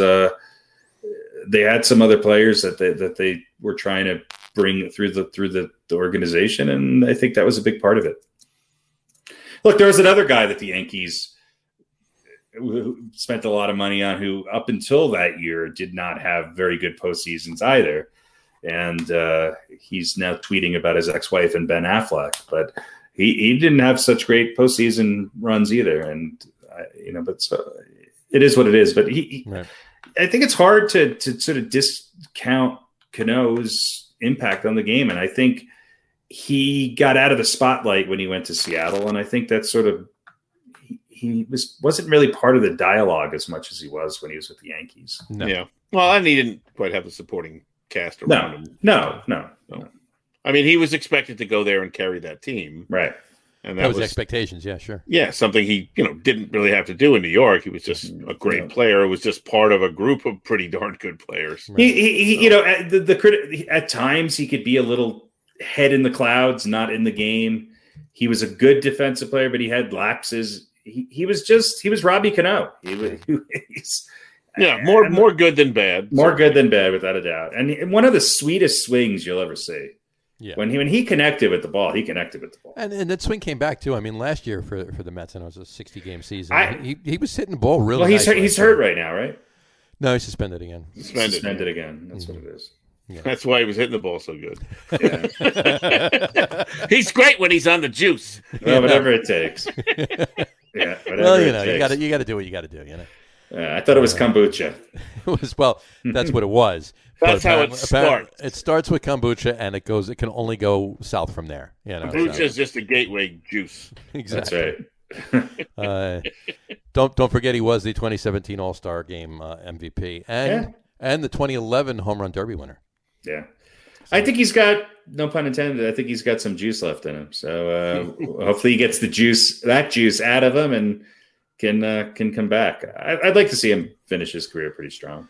And I don't see if they do institute the DH in because it's going to be hard. He's going to have 2 years left on his contract when he comes back, right? With the Mets, and that's a big contract. And I think he can still play second base. Steve Cohen's going to have to eat that, and who knows? But if they do institute the DH in the National League next year, I could see him staying with the Mets for finishing out his career for those 2 years. Get a little playing time at second base, DH the rest of the games, bring up his numbers, get his record for second baseman for home runs, and then go off to the sunset, or whatever, or wherever he wants to go at that point. So, I mean, it looks like the Mets have found a second baseman. Yeah, they definitely have. So we will see, and they got a couple of good position playing prospects coming up too, so they got to make some decisions with some of that stuff as well. So anyway, Robbie Cano, number six, Robbie Cano. There we go. Let's move on to number 5. Number 5 is Charlie Gehringer. Charles Leonard Gehringer, the Mechanical Man. That's right. The Mechanical Man was his nickname. He played for the Detroit Tigers for his entire career, 1924 through 1942. 6-time All-Star. 33 through 38. The World Series champion in 35 with the Tigers. AL MVP in 37. AL batting champion same year. AL stolen bases leader in 1929, and his Detroit Tigers number 2 is retired. And, of course, he's in Cooperstown as well. Lifetime 320 batting average. Nice and high there. Almost 2,900 hits, 184 home runs, but over 1,400 RBIs. Yeah. He racked up some numbers. He did rack up those numbers, that's for sure. Yeah, 184 home runs is nothing to sneeze at. And his fielding percentage was one of the highest, I think, in the history of the game. Yeah, it's crazy. He had 7 seasons with more than 200 hits. Mm-hmm. 7 seasons of the seasons he played, he had more than 200 hits. So that's crazy. Crazy to think about. And then he coached and was a GM and a team vice president after that too. So just all around. And he served in the Civil War. Don't think it was that long ago, but it's he was a drummer boy in the Civil War. Drummer boy. That's right. He was younger then, right? Charlie Gehringer. Yeah. So born in 1903. Charles Leonard Gehringer. There you go. Number 5. Let's move on to number 4 on our list would be Eddie Collins. Oh, old Eddie. Steady Eddie. Edward Trowbridge Collins Sr. His nickname? Cocky. His nickname was Cocky. Cocky Collins. Cocky. He was very cocky. He played for Philadelphia. He had good reason to be. He had very good reason to be. He's number 4 on our list. Exactly. So I was cocky. Knew that we put him on the list at number 4. He was waiting for this day. Philadelphia Athletics from 06 to 2014. Played for the Chicago White Sox from 15 to 26. And he went back to Philly. Finished out his career back in Philly with the Athletics from 27 to 1930. He's manager with the White Sox, too, for a few years after that. Actually, he was manager with the White Sox. I'm sorry. He was manager with the White Sox while he was on the White Sox. So there you go. 6-time World Series champion. Both teams, basically. No, I'm sorry, just with the Athletics. Yeah, no, that was right. No, one with the White Sox, too. I'm sorry. One with the White Sox, the rest of them with the Athletics. AL MVP in 2014, 4-time stolen bases leader. Philly Baseball Wall of Fame. He's in the Boston Red Sox Hall of Fame. Boston Red Sox Hall of Fame. They'll take what they can get. Exactly. There you go. That's right. This is before they had Nomar. Exactly. Who is the best Red Sox second baseman? That's a hard one. That is a hard one. Hey, I mean, Dustin Pedroia. Pedroia's got to be up there. Probably Pedroia. Yeah. I would say Pedroia without a doubt. Yeah. But here's what I'll say about Collins. You mentioned the MVP in 1914. I think 1914. Yeah. He was second in the voting in 1923 and 1924. Mm-hmm. He was third in the voting in 1911 and 1913. Mm-hmm. And he had a fifth and a sixth too. Yep. Yeah. So he was. I mean, this guy was incredible. He's the only non-Yankee to win 5 or more World Series titles with the same club as a player. Yep. There you go. 3,315 hits, and he is the all-time sacrifices leader with 512. Yep. How about that? That's great. That's crazy. 745 stolen bases. So he was the GM for the Red Sox. That's why he's in the Red Sox. He was the GM. That's okay. Right. That's right. He was the GM for the Red Sox. There you go. For a long time. I think he wound up living. I think he lived the rest of his life in Boston or outside of Boston. Yeah. You're right. Boston. Yeah. And you want to let me throw these numbers at you too. So 13 years in total in Philly and 12 in Chicago. Mm-hmm. Here's his numbers: Philly first, then Chicago. Batting average 337, 331. Mm-hmm. OBP 423, 426. Mm-hmm. Slugging 437, 424. And ops 860, 849.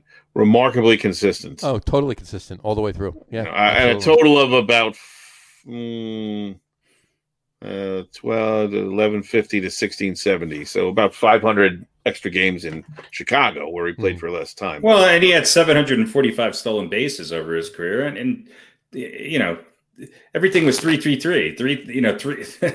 333 batting average, over 3,300 hits. I mean, he was.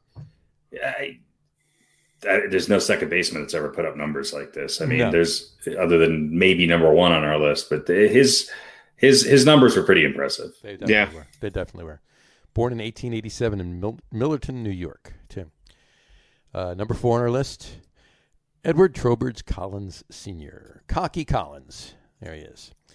All right, that brings us to number 3. Number 3 on our list. As good as he was, wait to hear about this next guy. Number 3, Napoleon Lajoie. I believe that's how you pronounce it, Lajoie. Lajoie. I think you're right. I think it's Lajoie. Yeah, Nap Lajoie. Right. Well, this is America. We call him Lajoie. Nap Lajoie. It sounds like he was sounds known like as an appetizer. Larry Lajoie, and his nickname was the Frenchman. There you go. Can't imagine why. Okay. And it wasn't for his name. No. Because he loved Frenchmen. Because he loved French fries. Exactly. That's exactly why. And he loved French women as well. Played for the Philadelphia Phillies from 1896 to 1900. Played for the Philly Athletics for a couple years after that. Played for the Cleveland Naps for 13 years. And then went back to the Philly Athletics for 2 years as well. And he was a manager of the Cleveland Naps for a few of the years that he was on the Cleveland. By the way, what is a nap? Cleveland Naps. Like a nap, like taking a sleep? To the Cleveland Indians. Well, I know that, but what does a nap mean? Because they were. I think they were named after him. They were named after him. Okay. They were the Cleveland Naps. No, they didn't want to go with the Cleveland Napoleons. Okay. So they went with the Cleveland. I don't know. That's incredible. They were going to go with the Cleveland Frenchmen, but. I mean, if he had a team named after him, then I would have put him maybe number 1. That's probably not true. I'm actually looking to see if that. I think we should go with it. Fuck it. Why the hell not? They were the Bronchos. They were the Bronchos first. The Cleveland Bronchos. Bronchos. That's a breakfast dish, isn't it? The Bronchos, yes. They were later informally replaced Bill Armour as the team's manager and acting as the Naps field manager. No, I can't see where it was, but let's go with it. Let's go with it. All right, they named the team after him. Why not? Why the hell not? Why not? For the purpose of this particular conversation, 339 with over 3,000 hits. May as well. Exactly. He 3,252 hits, almost 1,600 RBIs. 339 batting average. Crazy numbers. Look at here's his 1901 numbers. 145 runs, 232 hits, only 14 home runs, $125 in RBIs. Led the majors in the following categories. Well, led the runs and hits amongst them. It was 426 batting average, 463, 643, and 1106 in the ops, as well as ops plus, whatever the hell that is, and total bases, which was 350. He led the league in all those categories, plus runs and hits. Yeah, I mean that's a season you may never ever see again. And the team was named after him. There we go. See, and by the way, he basically did the same thing in 1904. Yeah, different numbers, but led not in runs, but hits and RBIs and all those other numbers I just named. Led the entire league in those numbers. Crazy, ridiculous. Absolutely. Yeah, the bulk of his career is with the Cleveland Napoleons or Naps or Bronchos or Indians, whatever you want to call them, the Cleveland team. Crazy numbers. And 5-time AL batting champion, home run leader. 5 times. AL home run leader in 1901, and he only hit 82 home runs in his entire career. Mm-hmm. Yeah. So, there you go. I mean, he stopped hitting home runs. He's a guy who hit 361, 426, 378, 376, 383. Yeah. Yeah. Crazy. He was a system second baseman. He definitely deserved to have a system team named after him. There you go. Right. There you go. Number 3 on our list, Nap Lajoie. Well, listen, one day we might have like the Butte Canoes, right? We could have the Butte Canoes. The Houston BGOs. If they keep expanding. The Houston Craigs.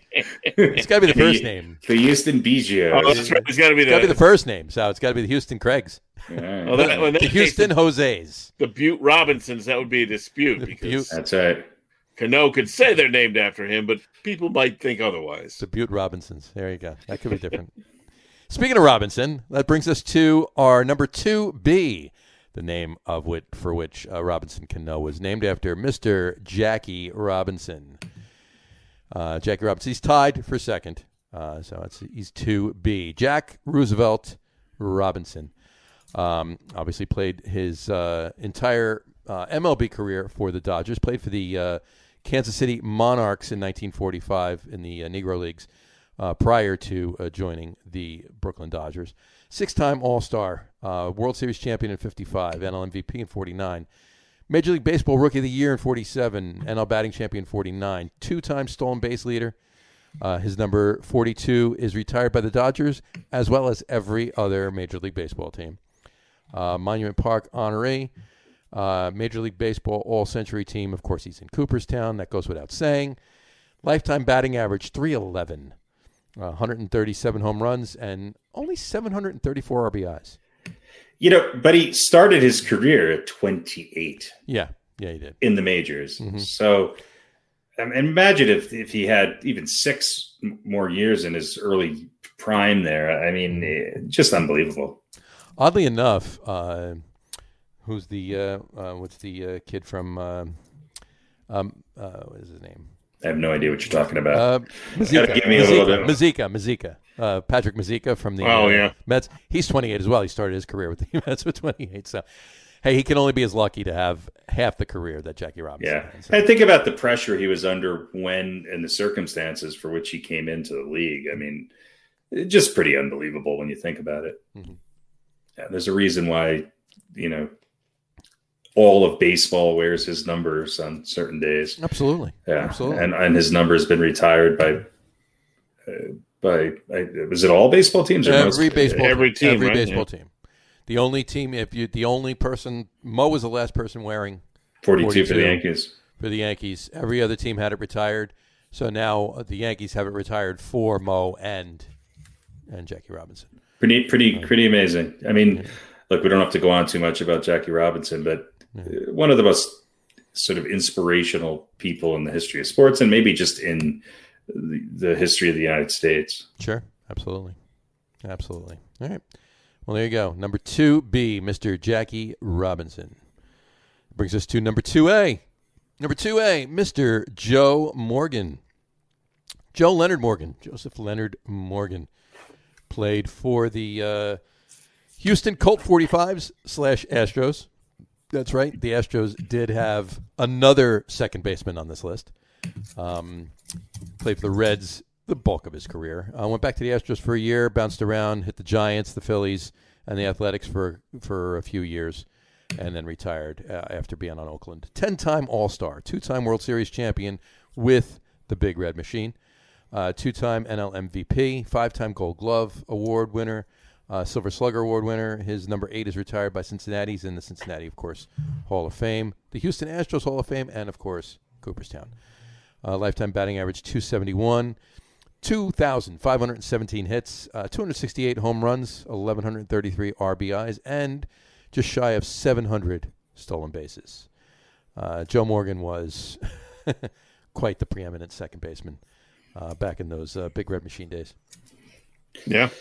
Yeah, and I remember him more as an announcer, and he was a pretty great broadcaster. Oh, as sure. Well. Oh, yeah. So, I look at Morgan's numbers, and I think that they don't jump out quite as much as some of the other people on and that's surprising, because when you think of second baseman, I think for anybody our age or maybe a little older or a little younger, Joe Morgan's going to be within that first, maybe the first person that kind of jumps out at you. Sure. But I just think it was what he meant to those teams and how good those Reds teams were for those, 4 or 5 years. Right. They were, what were they, one more year away from really being a dynasty.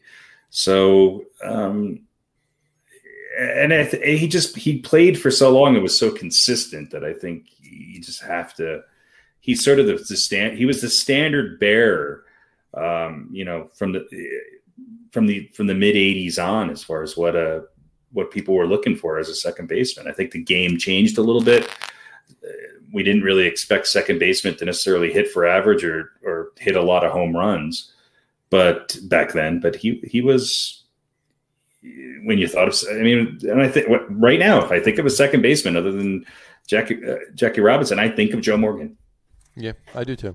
Yeah, and he definitely, he really stepped up aspects of his game. If you look at 10 years with Houston, 72 home runs, although the last part of that obviously was post his years in Cincinnati. 152 home runs with Cincinnati in 8 years. Mm-hmm. And here's the numbers that really stand out to me. 10 years with the Astros, 415 strikeouts. Yep. Yeah. And 8 years with Cincinnati, 410. So you think about that. 10 years with Houston, he's averaging 41 strikeouts a season. Mm-hmm. And a couple of those years he only played, or three of those years he played, 10 games or less or something. Most of them were, relatively close to full seasons, 40 some odd games. But sure, just, for a guy who was, you just compare that to today. Yeah. Where you've got guys that are striking out 5 times that much. Yeah. Oh, yeah. His on base percentage was always way above, even in the postseason. He didn't have. In fact, he hit 182 over the course of his postseason career. A little better in the World Series, 235. But his on base percentage in the World Series was 347. So he got on base, and he scored runs. 271, 392. Right. That's a pretty big gap right there. Exactly. Yeah, he was he's Joe Morgan. What else can you say? Yep. Exactly. Number 2A on our list today. Joe Leonard Morgan. There you go. All right. That brings us to our number 1 second baseman in MLB history. On our list, number 1 today is, of course, Rogers Hornsby. I never knew there was an S at the end of his name. Rogers Hornsby, yeah. Rogers Hornsby. Grandfather of Bruce, I believe. Yes. That's just the way it is. Mm-hmm. There you go. Rogers Hornsby Sr. The Raja. Played for the Cardinals for 12 seasons. Played for the Giants, then bounced around, played for the Giants for a season, Boston Braves. Played a few years for the Chicago Cubs. Excuse me. Then went back to the Cardinals for a season and finished up with the St. Louis Browns. The St. Louis Browns, which became anybody? The Cleveland Browns. No, they did not. They switched sports. The Cardinals. No, the St. Louis Browns actually became the Baltimore Orioles. Oh, okay. Yes, but he didn't really play with them. I think he maxed out at about 20-something games in any one season with them. So, yeah. So his total games with the Browns was. Let me see. I got it right here. No, I don't have it right here. You don't? 5 years. Oh yeah, 5 years, 67 games.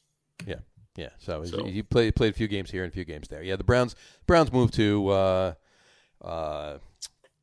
Baltimore, became the Orioles. But in any event, then he was a manager for years too. He was a manager, and they continued to suck.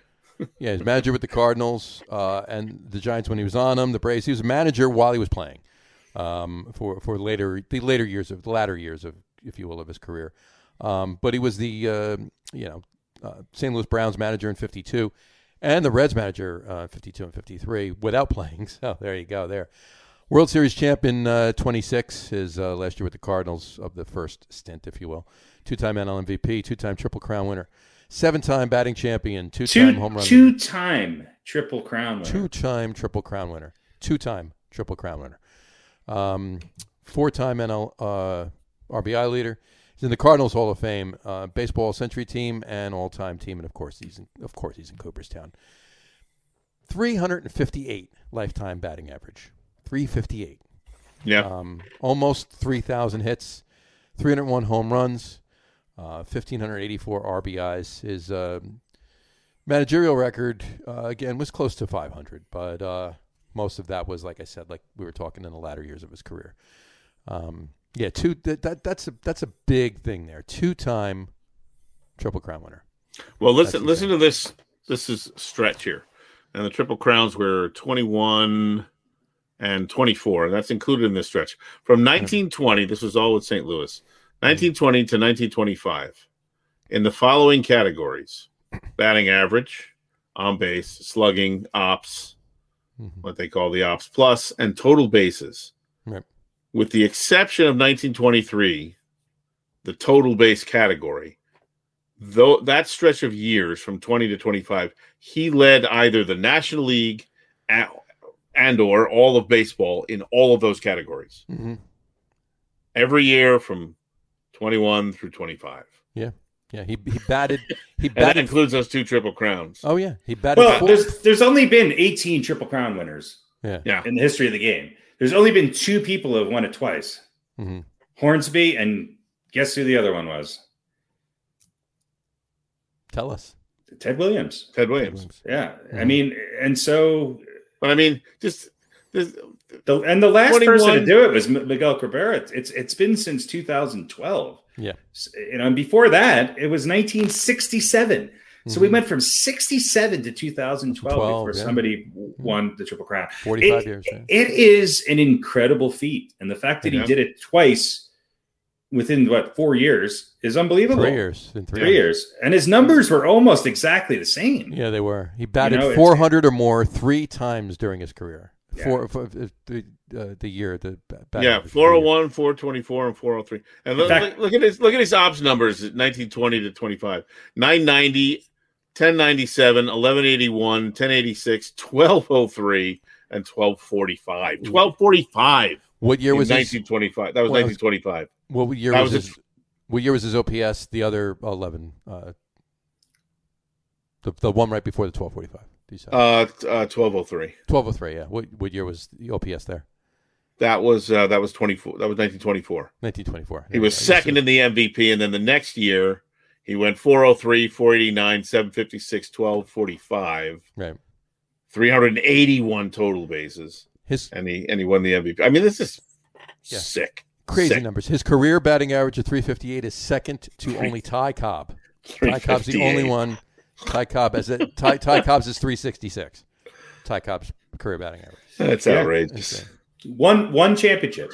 So he got the championship in there. He got the championship in there. No, he wouldn't have made the list if he didn't. He won it with the Cards the last year, 2015 to his 12th year with the Cards. 2-time Triple Crown winner, both times hitting over 400. Mm-hmm. 2-time Triple Crown winner, both times hitting over 400. To put that into perspective, correct me if I'm wrong, I think that's almost 50 points higher than Ted Williams' average when he won the Triple Crown. It's insane. Mm-hmm. It's insane. It's absolutely insane. It's ridiculous. So. Yeah, and he was playing right around 140 games too. Yeah. So it wasn't like it wasn't like he was playing 120 games and resting on his laurels. No, he drove a cab. He drove a cab before every game. No. Yep. 250 hits in 1922. Yeah. 250. 250. That's insane. That's insane. That's when ball players were ball players. That's right. And that year, 42 of them were home runs. So he had 250 hits, and kind of close to 20% of them left the yard. Yeah. Crazy. And he didn't win the MVP that season or the Triple Crown. Led the National League in all those numbers and baseball in a couple of them, but no Triple Crown that year. No Triple Crown that year. He waited a couple years. He said 401. I can do better. There you go. Right. Yeah, he was. Hold my beer. I think he was our consensus. Wasn't he number one on everybody's list? Yeah. He was number one across. I mean, you look at the stats and you're just like, geez, I always knew he was the best second baseman all the time, but I didn't realize just how incredible he was. I mean, he's got to be up there as one of the top players of all time. I mean, without a doubt. Well, you mentioned him in the category with Ty Cobb and Ted Williams, and absolutely, it's crazy. But there you have it, folks. There's our top 10 list for the night. We finished it up with our number one second baseman of all time, Rogers Hornsby. All right. What can you say about him? I mean, it's just insane the feats he was able to. I can say that he is number one on the Get On With It Sports Podcast, top 10 second baseman of all time. The Get On With It Sports Podcast. And I can say that his Aaron Boone nickname is Hornsby. Hornsby. You don't have to change anything. I think his nickname to anybody is Sir. There you go. Or Mr. Hornsby. We'll leave it at Hornsby. The Raja. That's right. There you go. All right. Rogers Hornsby, folks. All right, that brings us to our section of the show. The Get On With It. We're going to get on with it with our Old Balls segment. Old Balls. Harry, tell us who our Old Balls recipient is today. This week's recipient of Old Balls is somebody who, when I think of second baseman, there were two guys from the late 70s and early 80s that I just thought of reminded me of second baseman. And I just went with this guy because he had a slightly better mustache than the other one. Our Old Balls recipient this week is none other than Bobby Grich. Bobby Grich played for the Orioles and the California Angels, played for the Orioles from 70 to 76, the California Angels from 77 to 86. And he was just one of these guys who he was one of the first real power hitting second basemen, at least of that era. He was a 4-time Gold Glove winner, won the Silver Slugger Award in 81, led the American League in home runs in 1981, and was a 6-time All-Star, 3 with the Orioles and 3 with the Angels. Mm-hmm. And I think he's one of these guys who's probably a bubble Hall of Famer. He's not going to get in, but he was a hell of a good second baseman. And on those Orioles teams and those Angels teams, he was one of the guys who really was a standout player. And he was a great defensive second baseman and he was the first second baseman, to lead the American League in home runs since Nap Lahoy. or however the hell you say his last name. Lajoie. There you go. And in either league since Rogers Hornsby in 1929. So he was kind of a precursor to some of these power hitting second basemen that came, a decade later, and was a great defensive second baseman and was part of a really good Angels infield in those days. So I don't know. Here he is. When I think of old school second baseman, he came to mind. Both him and we'll give a nod to Davey Lopes as well. In those days, when I think of second baseman, that's who I think of. So there you go. This week's Old Balls, none other than Bobby Grich. Bobby Grich, this week's Old Balls. Yeah, and he was the first inductee into the California Angels Hall of Fame. Yeah, because the Angels were, they hadn't been around that long. So, but that was a good team. Then the 85, 86 Angels teams with Rod Carew and Reggie Jackson and Doug DeCinces and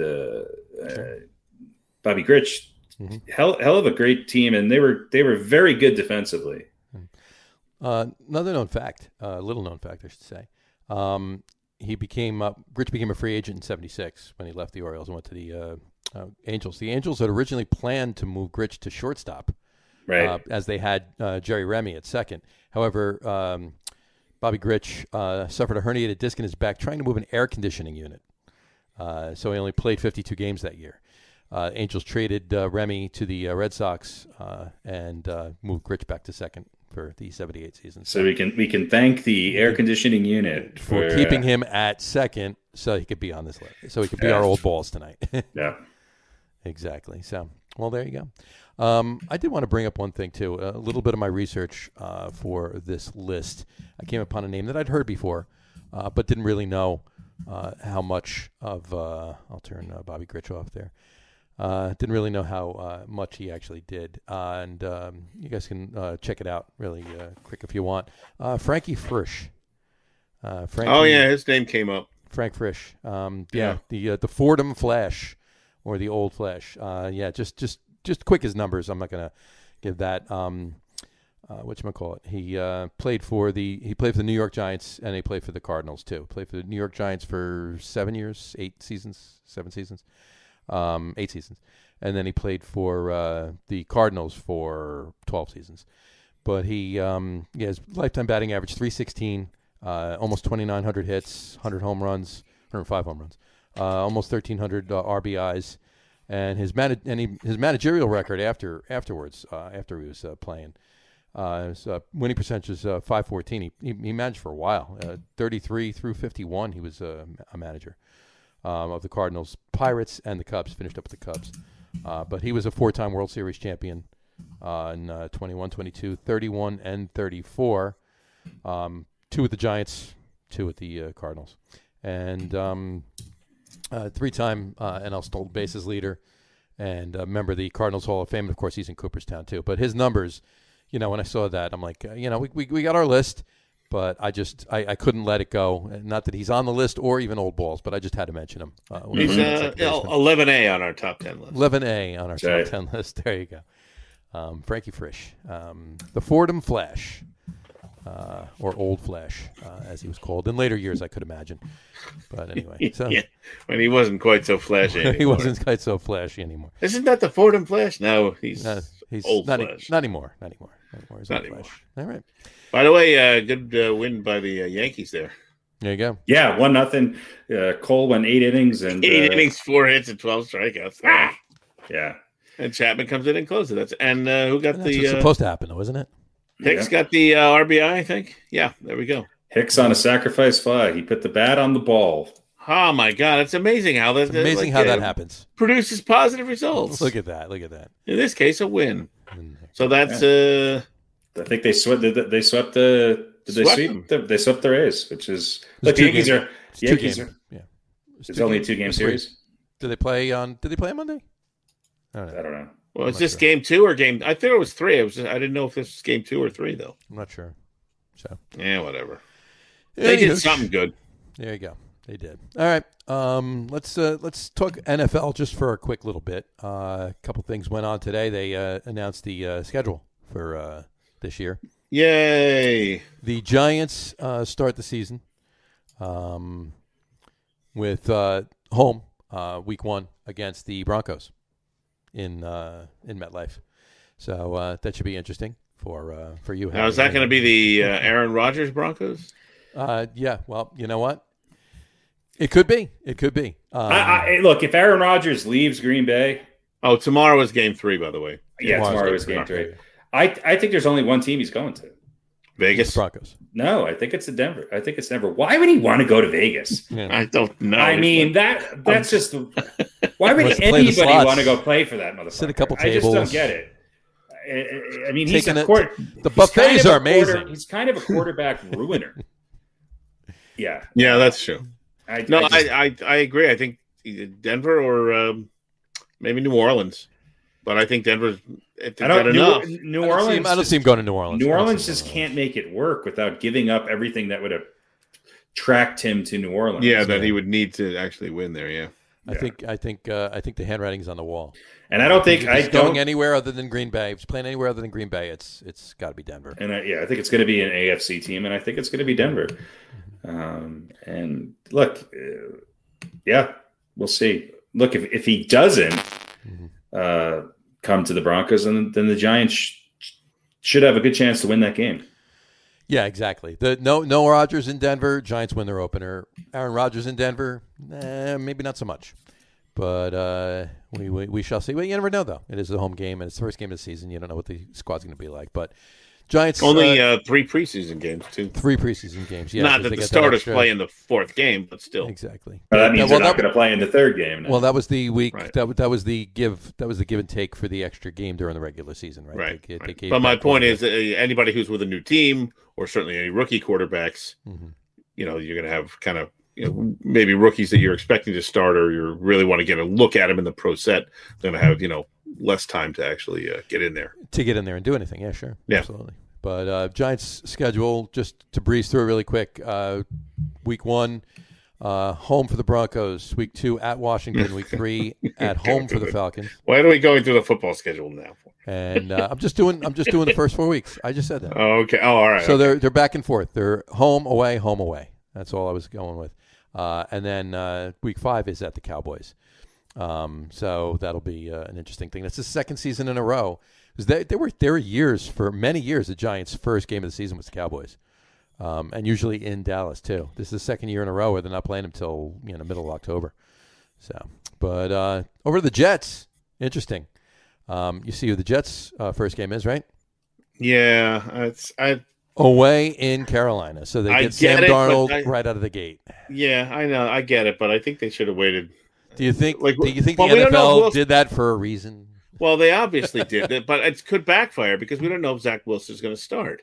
Now, right. They may know that Zach Wilson is going to start. Well, I mean, and we don't even know who the Jets' journeyman backup is going to be at this point. Yeah, exactly. They haven't gotten him. They're going to go out and get somebody. And you know what? The first name that popped into my mind when they said, because I was listening to a couple of reports over the last couple of days saying that the Jets are obviously going to go sign a veteran backup.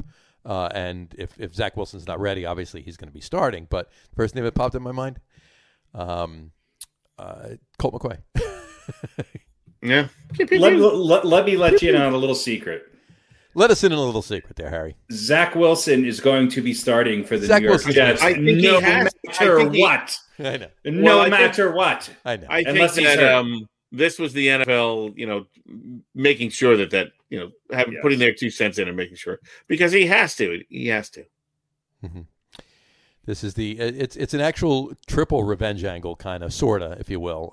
Sam Darnold against for the Panthers against the Jets, the team that gave up on him. Robbie Anderson is the first time he's facing the Jets since he left the Jets, and reunited with his favorite quarterback. Exactly right. And then Matt Rule, who the Jets almost hired but went with Adam Gase instead, will be on the other sideline. So. It could prove for a couple of interesting things, but I don't think much is going to come of it anyway. But I think Harry's 100% right. Zach Wilson starting for the Jets. Yeah. The Monday night game sort of surprises me. Ravens Raiders. Yeah. I guess they wanted to have a game I don't know. Well, what's the Thursday night game the week before? Because that's the kickoff, right? The Thursday night game before the first week 1. Cowboys and Bucks. Cowboys and Bucks. There you go. And in Tampa. In Tampa. Predictions for that game? We're not doing beaten by the coin. I say that. I think the Bucks will get off to a good start. I think the Bucks will get off to a good start too. And then speaking that of could be a double-digit win for the Bucks. I think the Cowboys are going to be a lot better this year. They're going to be better. Yeah, but I don't know if their defense is going to be better right away. Right, no, they're going to need a little bit to gel. So yeah. But speaking of the Bucks, Giants play the second week Thursday night game. Yeah.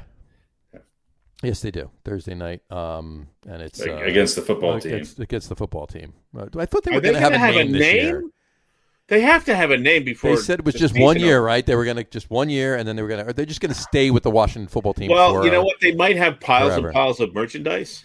Why don't they name it after? Why don't they make so much for one? Why don't they name their team after a player and call it the Riggins? The Washington Riggins. It'll be the Washington Johns. Or the first name. We can do the last name. How about the Washington Joes? The Joes. The Washington Joes. Yeah. The Washington Joes. Or the Joe Thighs. The Joe Thighs. There you go. Or the Joe John Rig Thighs. The Washington Joe John Rig Thighs. All righty. Joe John Rig Thighs. What else with the NFL there, John? Washington Bradford Darnold. The Washington Thighsford. Oh Jesus, this is taking a weird turn. All right. I'm not going. I'm going to stop. Anyway, this is the biggest news with the Giants do play the Bucks on Monday night. By the way, Giants do play the Bucks on a Monday night. Yes, they do. Speaking of the Bucks, thank you for that segue again, Harry. Brady wants a championship rematch versus the Giants. This came out today. He's stated that he wants a championship rematch against the Giants. Clearly, it can't be the Super Bowl now, obviously, but he wants to go to the NFC Championship game this year, but he wants the Giants to go too. No, that's not going to happen. The Giants going to sign but Eli. Tom Brady wants it. Giants going to sign Eli and bring him back just for that game. Yeah. Just for that game. That's for one game. Well, they got to get there first. They might have to. Yeah. If they're close, they might bring Eli in for the. Is he going to want a rematch with the Eagles too? I mean, come on. Well, hey, you know what? This is what he said. He said Brady is still out for revenge against the New York Giants after losing 2 Super Bowls to Eli Manning and company. I don't know. So there you go. I don't know. And he quoted, he said, "I got to figure out how to beat the Giants someday," Brady said. "We got to have some type of rematch now that I'm in Tampa in a championship game." Those were his words. Where's is he drinking the tequila again on the boat? I suppose he is. Where do they play? You said they're on a Monday night. Is that in Tampa? No. So listen, we need busloads of Giant fans all wearing Eli Manning jerseys. They're already down there. To go, yeah, that's true. Yeah. So we need half the stadium filled with Eli Manning jerseys for that game. Right. I would love to see that. Tom Brady actually said that Giants fans should love him.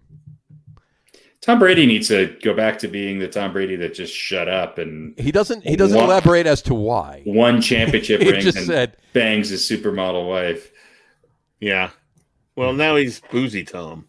Here he goes. He's boozy trophy tossing Tom. He goes, how could you hate me when you're a Giants fan? You should love me. That was the only team I never beat. The frickin' Giants. I'm just waiting for the Giants to sign him when he's 47, when the Daniel Jones experiment finally fucking runs out. No, he's going to play till 50 now. He's going to play till 50. They're going to get the last 3 years. 47, 48, 49, 50. We'll take it. Why not? Well, then they'll bench him for that's right. Michael Smith, who's the son of Geno. That's right. There you go. Bench him in the last couple games in his final season. Gronk will come back for 2 games. He'll be the first robot to be comprised of half man, half parts. And maybe Rosie can get involved with that. It'll be great. The Giants will sign Tim Tebow as an offensive tackle by then. There you go. Speaking of Tim Tebow. The Christian clap. He just keeps coming back. Tight end now with the Jags. He reunites with Urban Meyer, right? He reunites with Urban Meyer. It's his hometown. It works perfect, right? So you know what? It gives me good reason to hate the Jacksonville Jaguars. I mean, it's... Hey, he won a playoff game for your second hometown team there, you know. Yeah, and I hated him through all of it because I knew that by winning that game, he was going to be the white hero to every most overrated player in the history of the game. He's just Christian Clapp. Well, they're going to suck, right? Jacksonville's terrible. Yeah. Yeah. Well, they got So hey, they're going to. He's not going to be the difference between how many games. He just won't go away. Just go away. Between 8-9 and 9-8, I don't think he's going to be. I guess maybe the only good thing is I don't have to hear him talking on sports shows in the morning anymore. I don't know. Well, it was only on the SEC network, right? No, he was on. Well, he was always a guest on every ESPN show that's just true, yeah. Because a certain segment of society loves the guy. Yeah. Oh, he just annoys the shit out of me. There He's worse than a country music awards show. That's saying a lot. Yeah. And to wrap up NFL, I got one graphic for you, and it's pretty graphic, I might mind you. All right. Have you seen the comparison between the two quarterbacks in New England? No. All right. Well, first of all, they're opposites, right? Because one's Cam, and the other's Mac. You reverse Cam, and it's Mac. You reverse Mac, and it's Cam, right? They're opposites. You reverse Newton, and you get Jones. But here's another proof positive as to why they're opposites. Here we go. There you go. Those are two opposite guys right there. There you go. Mm-hmm. So the dad bod, he's definitely Mac Jones is definitely rocking that dad bod with the cigar there too. One wears a headband and the other doesn't. One wears a headband, the other doesn't. You know what they each have? 0 Super Bowl wins. There you go. This is very true. But yeah, there you go. Oh, I saw that earlier today, and I just had to share that with you. Imagine Cam Newton as a tight end, though. Folks on the imagine Cam Newton as a tight end. There you go. Or a power forward in the NBA. Folks, listen to the audio podcast. If you really want to see the picture that I just put up, obviously you're gonna have to go on Facebook or YouTube and check it out. I would advise you don't, but why not? What the hell? Ultimately, it's disappointing. Ultimately, it's a little disappointing. So there you go. All right. That should wrap up the NFL. Mac and Cam. That's got to be like a documentary, right? That Mac and Cam. crew that follows them through training camp and stuff. Mac and Cam. Cam and Mac. I think Mac and Cam has a better flow. Mac and Cam has a better flow, but like sort of a junior version of what is it, Hard Knocks or whatever they call it. Cam Newton's only 32. Right. It's incredible. I don't know. I mean, I hate to throw this out there, but is he a borderline Hall of Famer? Cam Newton? I don't think so. I don't know. I don't think so. I mean, MVP award. If he does some amazing stuff for another 3 times Pro Bowler, maybe college football Hall of Fame. Probably go to the Super Bowl. Listen, I'll be interested to see what he does this year because I think, look, we know what he did last year, right? He couldn't throw the ball, blah blah blah blah, and then he got COVID. Mm-hmm. He's a career 60%. He's a career 60%. Yeah. But he was worse after COVID than he was before COVID, and he still ran for over 500 yards. And he had a run, right? But I'm saying if he can come back and throw the ball a little bit and run and score some touchdowns, then he might be a serviceable quarterback. Very true. Very true. They don't have a lot of talent around him. I mean, it's the reason why Brady left, and they've lost. He lost his best receiver. If the chances of Zach Wilson starting game 1 are 100%, what is the percentage for Mac Jones? 50-50. Yeah, it's 50-50 at best, right? I think Cam Newton is going to be the starter in New England. I don't think Mac Jones is going to be starting. I think Belichick's smart enough to not Joe Burrow Mac Jones. Yeah. So, but look, Cam Newton's injury prone too, so Mac Jones might be thrown into the mix sooner than later. Well, and look, how did Tom Brady? He Lou Gehrig did, right? Wally Pep. He didn't get in the game because he was just outplayed Drew Bledsoe. Bledsoe got hurt. Right. Sure. And then he got in the game, and but it wasn't Brady's first year. No, but I'm saying he was right. He was and Brady was also a 6th-round draft. Yeah, 498th pick or whatever it was. But I don't know if they were grooming him to be the next great quarterback in New England. No. At the point he got in there because of injury and made the most of it. Right. That could happen for Mac Jones too. Exactly. Hey, I don't know if they're obviously grooming him to be a future starter, but I don't necessarily think they're thinking this year. I think they're going to ride with Cam Newton. I don't think unless he gets hurt. The Mac Jones odds to start Week 1 for the Patriots is listed as plus 500. So that what does that actually mean? Yeah, that's a good question. So that's about 50-50, isn't it? Yeah. What does that number actually mean? Half. He'll start once out of 500 seasons, 500 universes. 500 universes. He starts in one of them. I don't think there's any. Honestly, I don't think unless Mac Jones just like lights it up in training camp and the preseason. Right. I don't think Mac Jones is going to start. Yeah. If he's great and Cam sucks, then right. If Cam Newton is playing in training camp and preseason like he played in the beginning of the season last year. And Mac Jones is lighting it up. But you got to remember too, Mac Jones is going to start as the number 3 quarterback in camp. That's what Belichick said. Yeah. So, I look. I think it's good to sometimes sit a quarterback for the first year. I think it is. It's almost always good to sit a quarterback for the first year. If it can be done, then fine. It should be, and it should be. I think a lot of quarterbacks around the league would agree with that. Aaron Rodgers, whatchamacallit? Steve Young. Steve Young, thank you. Well, Young was there for a long time. He was there for like 6 years or something like that. But if look at it this way though, and we mentioned it before, if Cam Newton winds up becoming the backup quarterback to Mac Jones, Cam Newton's been a backup quarterback to a trophy winning quarterback before. Right. In college. I mean, it was Tim Tebow's deja vu, huh? Yeah, you were talking about Zach Wilson too. Do the Jets still have Trevor Siemian on their roster or no? I don't know. I don't know. He got hurt, right? He got hurt. I know that, but I'm just wondering if they dropped him. That's my question. I'm wondering if he's still on the Jets roster. That's a good question. We will see. Look at this. Here we go. He is.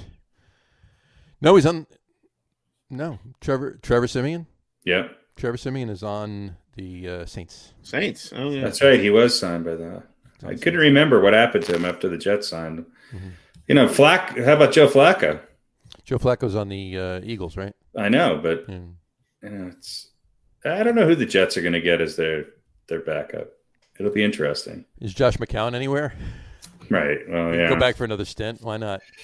Right. Whose name did I hear the other day?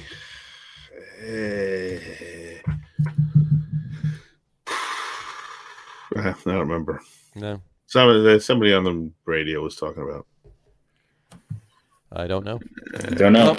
No, I'm sure they're going to sign. The Jets are going to sign a veteran quarterback. I don't think it's going to amount to any more than a little tutelage and a backup situation, because I think from the jump, Zach Wilson is the quarterback, and I don't think there's unless he's just underperforming and it's clear that he needs time to develop, which I don't think is going to be the case. Then if that's the case, then fine. And that's why they're going to get the. I think he does need time to develop. I just don't think the Jets are going to do it. I mean, do you really think that Zach Wilson is that much further ahead and NFL ready right now than Mac Jones? No, I don't. I just mean, look. I mean, if he's just not going to cut it at all, like can go out there and get himself hurt. Right. That's what I mean. If he's going to be serviceable, even if he's losing games, he's playing. Right. That's the point, and that's what the Jets have done with their quarterbacks that they've drafted over the years. Right? They throw them right into it. Whatchamacallit? Mark Sanchez, Geno Smith, Sam Darnold. They all right into it. But hey, what are you going to do? Here's somebody the Jets should pick up: Blake Bortles. Why not? Brian Hoyer. That was the name I heard. Brian Hoyer. There you go. Yeah. Where is Blake Bortles right now? What has Blake Bortles Maybe the Jets can get one of the Patriots. I think Blake Bortles is a free agent. Blake Bortles. He's the new Bubby Brister. He didn't he. It wasn't that long ago that he was in the championship game, wasn't it? I mean, yeah, but they weren't there because of him. Well, yeah, they were there in spite of him. Yeah, he was. They really that were. Way. But in any event, he was on the Rams last year. Actually, he was on the Rams and the Broncos last year. He's on the Packers now. Blake Bortles, were you aware of that? Harry? That Blake Bortles was on the Broncos for a short time last season? He was, yeah. That's why and I don't think he is anymore. That's why I was. No, he's not. He went to the Rams, and then now he's not. Yeah. He is a free agent. Blake Bortles there's a report here that says he went to Green Bay today to sign a 1-year deal. Huh? Blake Bortles went to Green Bay today to sign a 1-year deal. Blake Bortles is the insurance policy in case Aaron Rodgers. Oh my God. Oh jeez. There you go. That's that's got to make Aaron Rodgers happy. Yeah, Devontae or laugh, Adams. One or the other. Devontae Adams is definitely going to stick around for Blake Bortles. Thank you, Devontae Adams. He said he was. Bortles will be the backup to whoever they wasted their pick on last year. Love. Yeah. But Adams said if Aaron Rodgers leaves, I got to consider my options. Which I mean, you're a wide receiver. You don't have nearly as many options. Well, you know what? Maybe the Giants could take Devontae Adams because they don't have enough wide receivers. Well, they never have enough wide receivers. I mean, he can just take some advice from OBJ as far as how to wind your way out of a situation. Exactly. Oh yeah. Anyway, well that should do NFL for today. There'll be more as all of that develops, and we're keeping a close eye on the Aaron Rodgers saga. But I don't think it's going to be anytime soon. No, we're not. That's going to be not until June 3rd. At least June 3rd. Yeah. The Aaron Rodgers saga is like a snail walking across, sandpaper.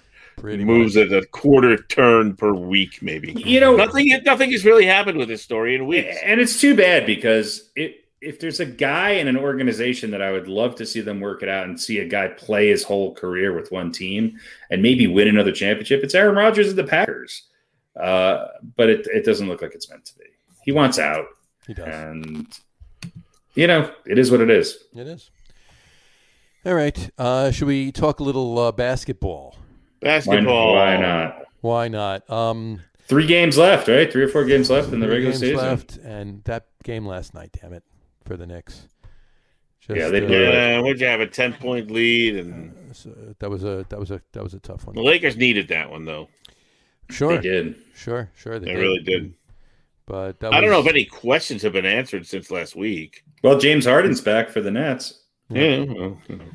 Well, Nash said earlier in the week that it was definitely possible that Harden plays before the end of the season. Definitely possible. I thought they might bring him back for a couple of games. Well, there you go. There you have it. I mean, if for only that we know the big three haven't played together very much, and it's kind of been a given that they're talented enough they could sort of step in and do it. Right.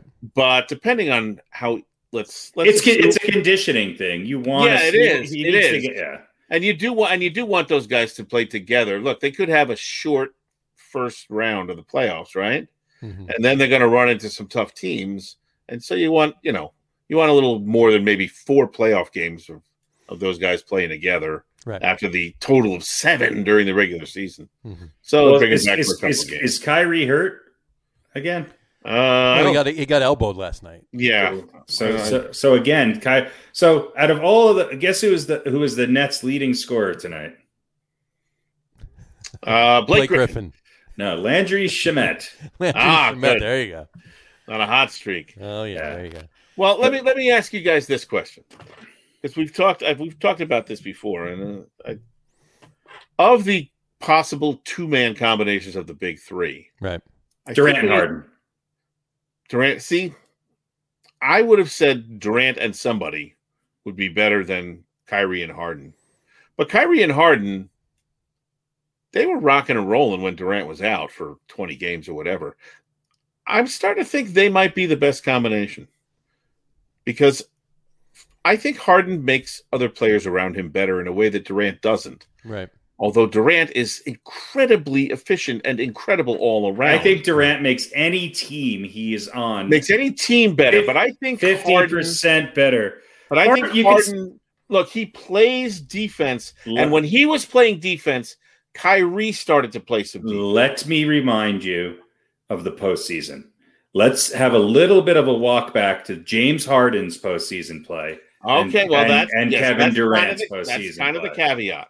But I'm saying what we have seen so far, and we've seen more of those two guys together, that might be, again, you're right. Harden could just continue to be lousy in the playoffs, and then it might not matter if it's him and Durant or him and Kyrie. But I think that combination has certainly the most history of success. I think Kevin Durant, when healthy, is the best player in basketball. So to say that that you would choose to have Kyrie Irving over him as your second star does not make a lot of sense to me, especially in the postseason where he creates so many matchup problems. Right. Now, if all three of them are out there, then again, the Nets are a really hard team to beat. However, when all three of them are out there against certain teams, they have some liabilities on the defensive end that we all know about. However, I do think that Kevin Durant, healthy and playing in a system that he knows and with players that he knows, can light it up at any time. And he is a matchup nightmare for anybody, for any team. Yep. But the other thing is that the Nets have no chance against the 76ers with their size and length and their defensive ability if Durant's not out there. Harden and Irving will not be able to beat that Sixers team. Kevin Durant will. The word you say after his name, though, is what concerns me. When you say Kevin Durant, healthy. Yeah. Well, we could say the same thing about James Harden right now. And we could say the same thing about Kyrie Irving, maybe not physically. Yeah, that's true. But Harden doesn't have the history of... No. But Kyrie's had arguably his best year as a pro. He has. Kyrie's... But he's a sick player. Yeah. I'm just a little concerned about the Nets' depth and their defensive ability for the long term. Mm-hmm. They're much like the Lakers. They've got some veterans that I just don't know how deep they can go into a postseason play. But look, Blake Griffin's played a lot better than I thought he would. Yeah, but we thought he'd probably have something of a resurgence. I think the loss of Aldridge is a big one. Yeah. Especially when you look, because there's only one team I think in the East that's going to give the Nets a problem, and that's the Sixers. And Milwaukee, and that's another. The Bucks' defense is better than it has been. The Bucks are playing better. Bucks are playing better ball. And look, if Giannis has to at least part of the time spend some of his energy double teaming or covering Durant, it's a much harder game for the Bucks than if he's not in there. Durant is a really, really great player. I would argue I would argue that he's the best player in basketball right now. I don't disagree with you. I don't think he can stay out there. I hope he does. I hope he does too. Yeah. I'd like to see all three of them. Listen, they can play way more games in the playoffs than they played together in the regular season if everyone can stay on the floor. That's certainly a possibility. If they go deep, then yeah. And right now, the Hawks won tonight, so they're a half game ahead of the Knicks. As it stands right now, the Knicks are going to play the Heat in the first round, or no? The Knicks are going to play the Bucks. Well, I just looked through the schedule, right? The Knicks should be able, maybe able, put it that way, to win at least two of their last three games, if not all three of their last three. Yeah, but Atlanta has I think they have the tiebreaker, and the Heat have the tiebreaker. Well, I understand that, yeah, but the Heat are playing. The Heat are playing. Let's go. Friday or Thursday, the Knicks are playing. The Spurs at home on Thursday. The Heat are home, but they're playing the Sixers. Yeah, the Heat have. The Heat has a much and the Bucks, right? And, on Saturday, the Heat also have the Bucks in Milwaukee, and the Knicks have the Hornets. And then Sunday, the Knicks have the Celtics. Knicks have the Celtics. And those are no three guaranteed. Charlotte's not a bad team. No, they're not. And the Celtics are going to be playing for something. The Heat have the Pistons. The Celtics just lost somebody though, didn't they? Yeah. No. Yes. I thought they lost one of their starters. My point is, if the Knicks win two of the three and the Heat only win one of the three, then the Knicks move it back up to 5th place. And they're granted they don't have the home court against the Hawks, but they're back to playing the Hawks. Instead of the Bucks. Yeah, I guess. It's a decent possibility that the Knicks could jump because they're tied right now with the Heat. Didn't the Knicks beat the Bucks? The Heat have the tiebreaker. The Heat have the tiebreaker, but the Knicks have the easier of the last 3 games. So. And I'm not saying this would go through to the postseason, but didn't the Knicks beat the Bucks twice this year? I believe that's correct. I believe so. Yeah. Yeah, they did. Yeah. And they could. It could. Why not? I think once was without Giannis, but I think they did beat him. Oh no, the Bucks beat the Knicks the first time. And then the Knicks only beat the Bucks without Giannis and company. And that's not going to be the case for the playoffs. No. So, the Knicks stand a better chance of jumping back up to the 5th seed and then having their series against. Hey, look, the Knicks are going to be in the playoffs. That's all we can. That's. Jaylen Brown. Is he out? Jaylen Brown's out for the season. Wow. So that's going to make it tough. Or is it going to finally?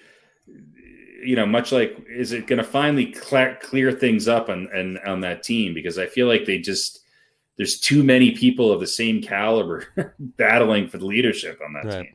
He's a big loss, though.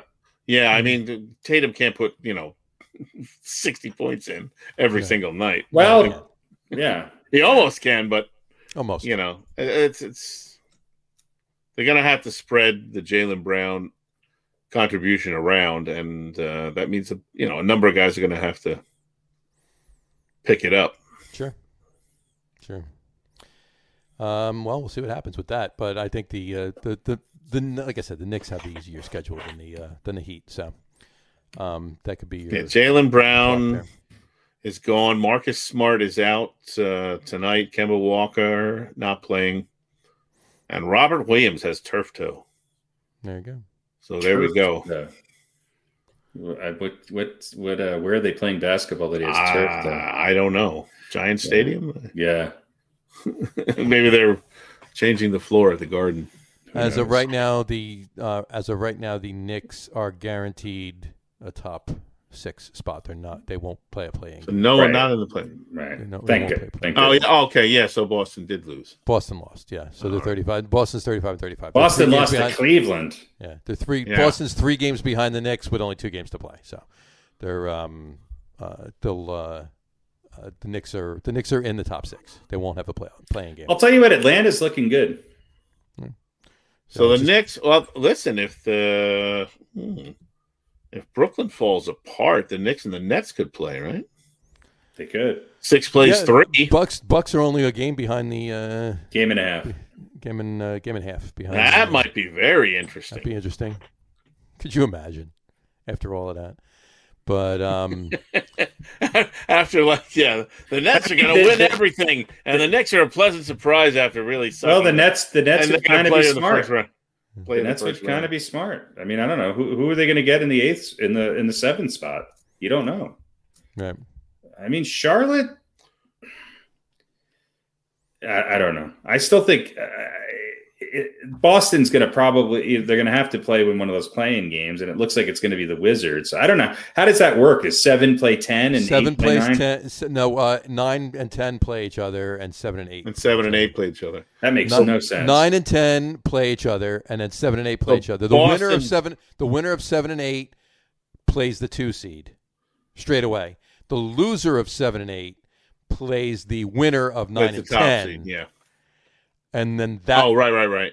Plays the winner. Plays the winner of 9 and 10, and then the winner of that game plays the 1 seed. It's moronic. So the loser of the 7-8 game gets another game to still try and get in.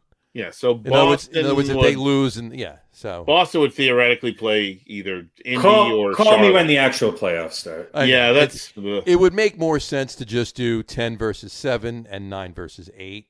And then the higher seed. They're going to whoever wins those games goes to 1 or 2. Well, they get to start the fourth quarter with somebody under the basket. Extra player and under the an extra basket. ball in his hand too. That's right. So as soon as the whistle blows, he can just throw it up.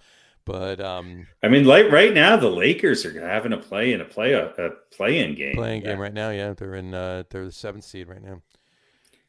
But yeah, I just hope the Nuggets can get past the Clippers, but I don't think they're going to. You don't think so? I don't think so. I mean, the Nuggets have only a game back. Well, they're a game back, but I don't think either of the teams should lose the rest of the. I'm trying to remember who the Nuggets have right here. It is the Nuggets have Minnesota, which they should win, Detroit, and then Portland, which Portland's on the bubble for. That's going to be a tough game. That's not a guaranteed win. Yeah, and the Clippers. I think the Clippers have a similar schedule, but I do think they play the Lakers. Let's see here. Do they? I don't know. Possibly. It might be. Maybe. I'm trying to find the other Los Angeles team. The team formerly known as the... Where were the Clippers before? They were in San Diego? No, the Clippers were... What were the Clippers before? They were from... Sacramento? No. Anybody? Did you find it? No. The LA Clippers were from San Diego. At one point, I think they were the San Diego Clippers. That doesn't sound right. They were. Not that I would really know. Oh, they were the Buffalo Braves. Yeah, but more recently. They were the Buffalo Braves. And then they went to San Diego, and then they went to San Diego. Yeah, okay. San Diego for 6 years, 7 years, and then they were 6 years. And then they were then they moved to LA. So the Clippers play Charlotte, Houston, and Oklahoma City. So they should win those 3 games. So I think the Clippers hold on to the 3rd spot. Probably. Look, the Nuggets will have a home, right? They'll be home. They'll be home for the first series. And they'll play, depending on. They'll probably play the Mavericks. Yeah. They'll probably play Dallas afterwards. All right, NBA. There you go. Let's see. We'll know where everything stands because the playing games are start next Tuesday, so we'll know how everything shakes out by the time we're doing next Wednesday's podcast. So Portland's got the Jazz tonight, Phoenix tomorrow, and then Denver on Sunday. So a couple tough games for them. Although they're beating Utah right now, and Utah's Yeah. Still without Donovan Mitchell, to the best of my knowledge. You think that Mavericks are going to beat the Clippers in that round, the first round? No. Well, I don't know. Is playoff P going to be playoff P? Well, that's what I'm saying. I just said if it stays as is right now, and Denver plays Portland and wins, I think the Mavericks will jump ahead of Portland, and I think the Nuggets will play. I see what you're saying. The Nuggets will play the Mavericks. I say in the first round. I got you. All right, and then and Portland will bounce down to 6 and play the Clippers. Mm-hmm. Gotcha. All right. Well, we'll see how that all shakes out. Like I said, we'll know how everything is by the time we're doing next Wednesday's podcast. So, yeah, it looks like Utah is gonna probably wind up still with the best record in basketball, even without their top players. So we'll see. There you go. All right. I don't think there's anything NHL to discuss tonight. Do you? Nope. The playoffs are beginning this weekend, so we'll see how they go. We'll see how they're coming along. We'll do a little bit more of a report throughout the NHL report throughout the playoffs, but they don't even begin till this weekend. So we'll talk more a little bit next week. We'll see how everything's shaking out there, especially with the Islanders in it, of course, and we'll go from there. Mavericks have the Raptors and the Timberwolves, so they could very well. I think they'll win out. Yeah, they could. Yeah, if they could steal this one from Utah tonight, then I think they'll win out. Yeah. Portland's got a harder schedule. Yeah, they do. Yep. So, alrighty then. All right. One other quick note before we go. Did you hear? You talked about Craig. You guys don't want to talk about the continued bloodshed at the Rangers? Nope. Okay. You guys can. I'm signing off. What? No, they fired their coach. Whatever. Yeah, they fired the coach. Yeah, just it's Dolan. They're cleaning house. Right? They're cleaning house. Dolan's cleaning house. Dolan's just getting rid of everybody, and he's going to hire Charles Oakley to manage. He's going to hire Charles Oakley to be the coach of the Rangers. There is some speculation. Tell you what, Tom Wilson would never pull that shit again. There's some speculation. Tortorella. Yeah, I've heard that. I can see that. Bring him in to wear out his welcome in a couple of years, but they got new players now, so they're not. Tord will be okay. Yeah.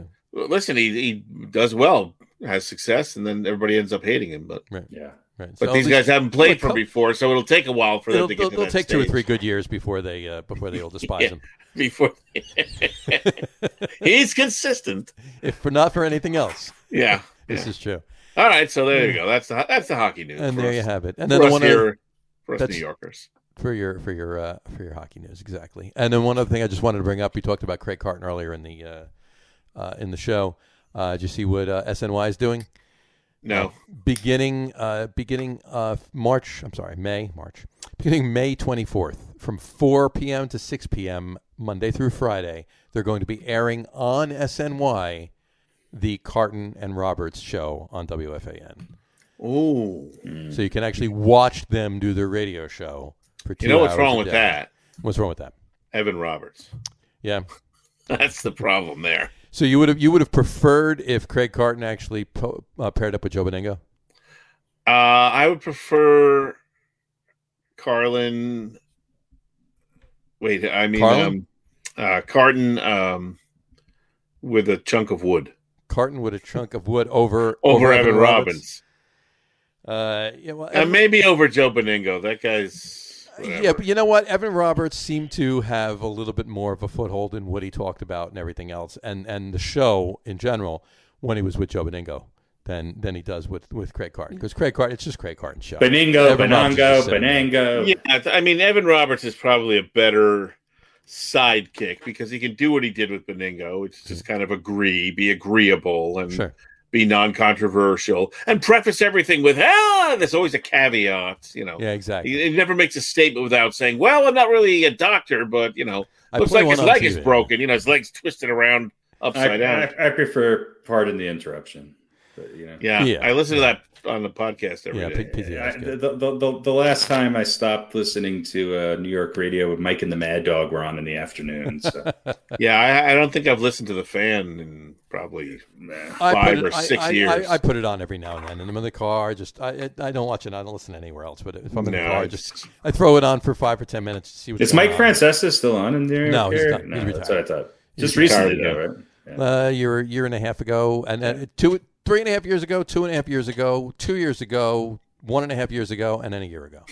So, Russo's pretty entertaining on his baseball show on the Baseball Network. On the Baseball Network, he is. Chris Russo's pretty good. Exactly. All right. Well, the Yankees are 1 game behind the Red Sox. Until next week. There we go. And then with all these, and I agree with you, that part of the interruption, but you know what? Maybe in a little bit, maybe people will say the same thing about get on with it. So there you go. We'll Weren't see the how Yankees 5 games back a week ago? Yeah. They were. They've caught all the way up. Yeah. So we'll see how that goes. All right, we'll wrap the show for today with that. We want to thank everybody for watching, and for those of you just listening to the audio podcast, thanks for listening. Don't forget to visit our website. Same website as before, folks, www.logroom.com. That's LAGERROM.com. And please remember, like us and follow us on all of our social media, Facebook, Twitter, Instagram, and our YouTube channel. All of them are at The Log Room. Folks, we have a new Facebook page for the Get On With It podcast. It's facebook.com/GetOnWithItPodcast. So it'll be at Get On With It podcast. And you could go to that as well. We will still be simulcasting, if you will, this podcast on the Log Room Facebook page as well for a little while until everybody makes the conversion over to the new page. But remember, we go live with the video podcast on both Facebook and YouTube every Wednesday night at 7:30. And for those of you who just want to listen to the audio podcast, you can do so on Apple Podcasts, Spotify, TuneIn, and Stitcher. And if you haven't done so already, please subscribe to one or more of those feeds, and you'll never miss a show. Again, thanks for following along with us. Have a great weekend. And have a rest of your week and great weekend. Watch a lot of sports. Enjoy them. Keep track of what's going on with the NBA and the playoff picture as it comes together this weekend. And we will talk to you soon, folks. Have a good one. Take care. Cheers. Enjoy the Preakness, everyone. Hey. That's right. Go Nuggets. Whoever wins, that horse is going to be juiced. That horse is going to be juiced. Orange juiced. Or Baffert juiced. Look at the little Tula. She's talking to the producer. Talking to a cat. And I'm not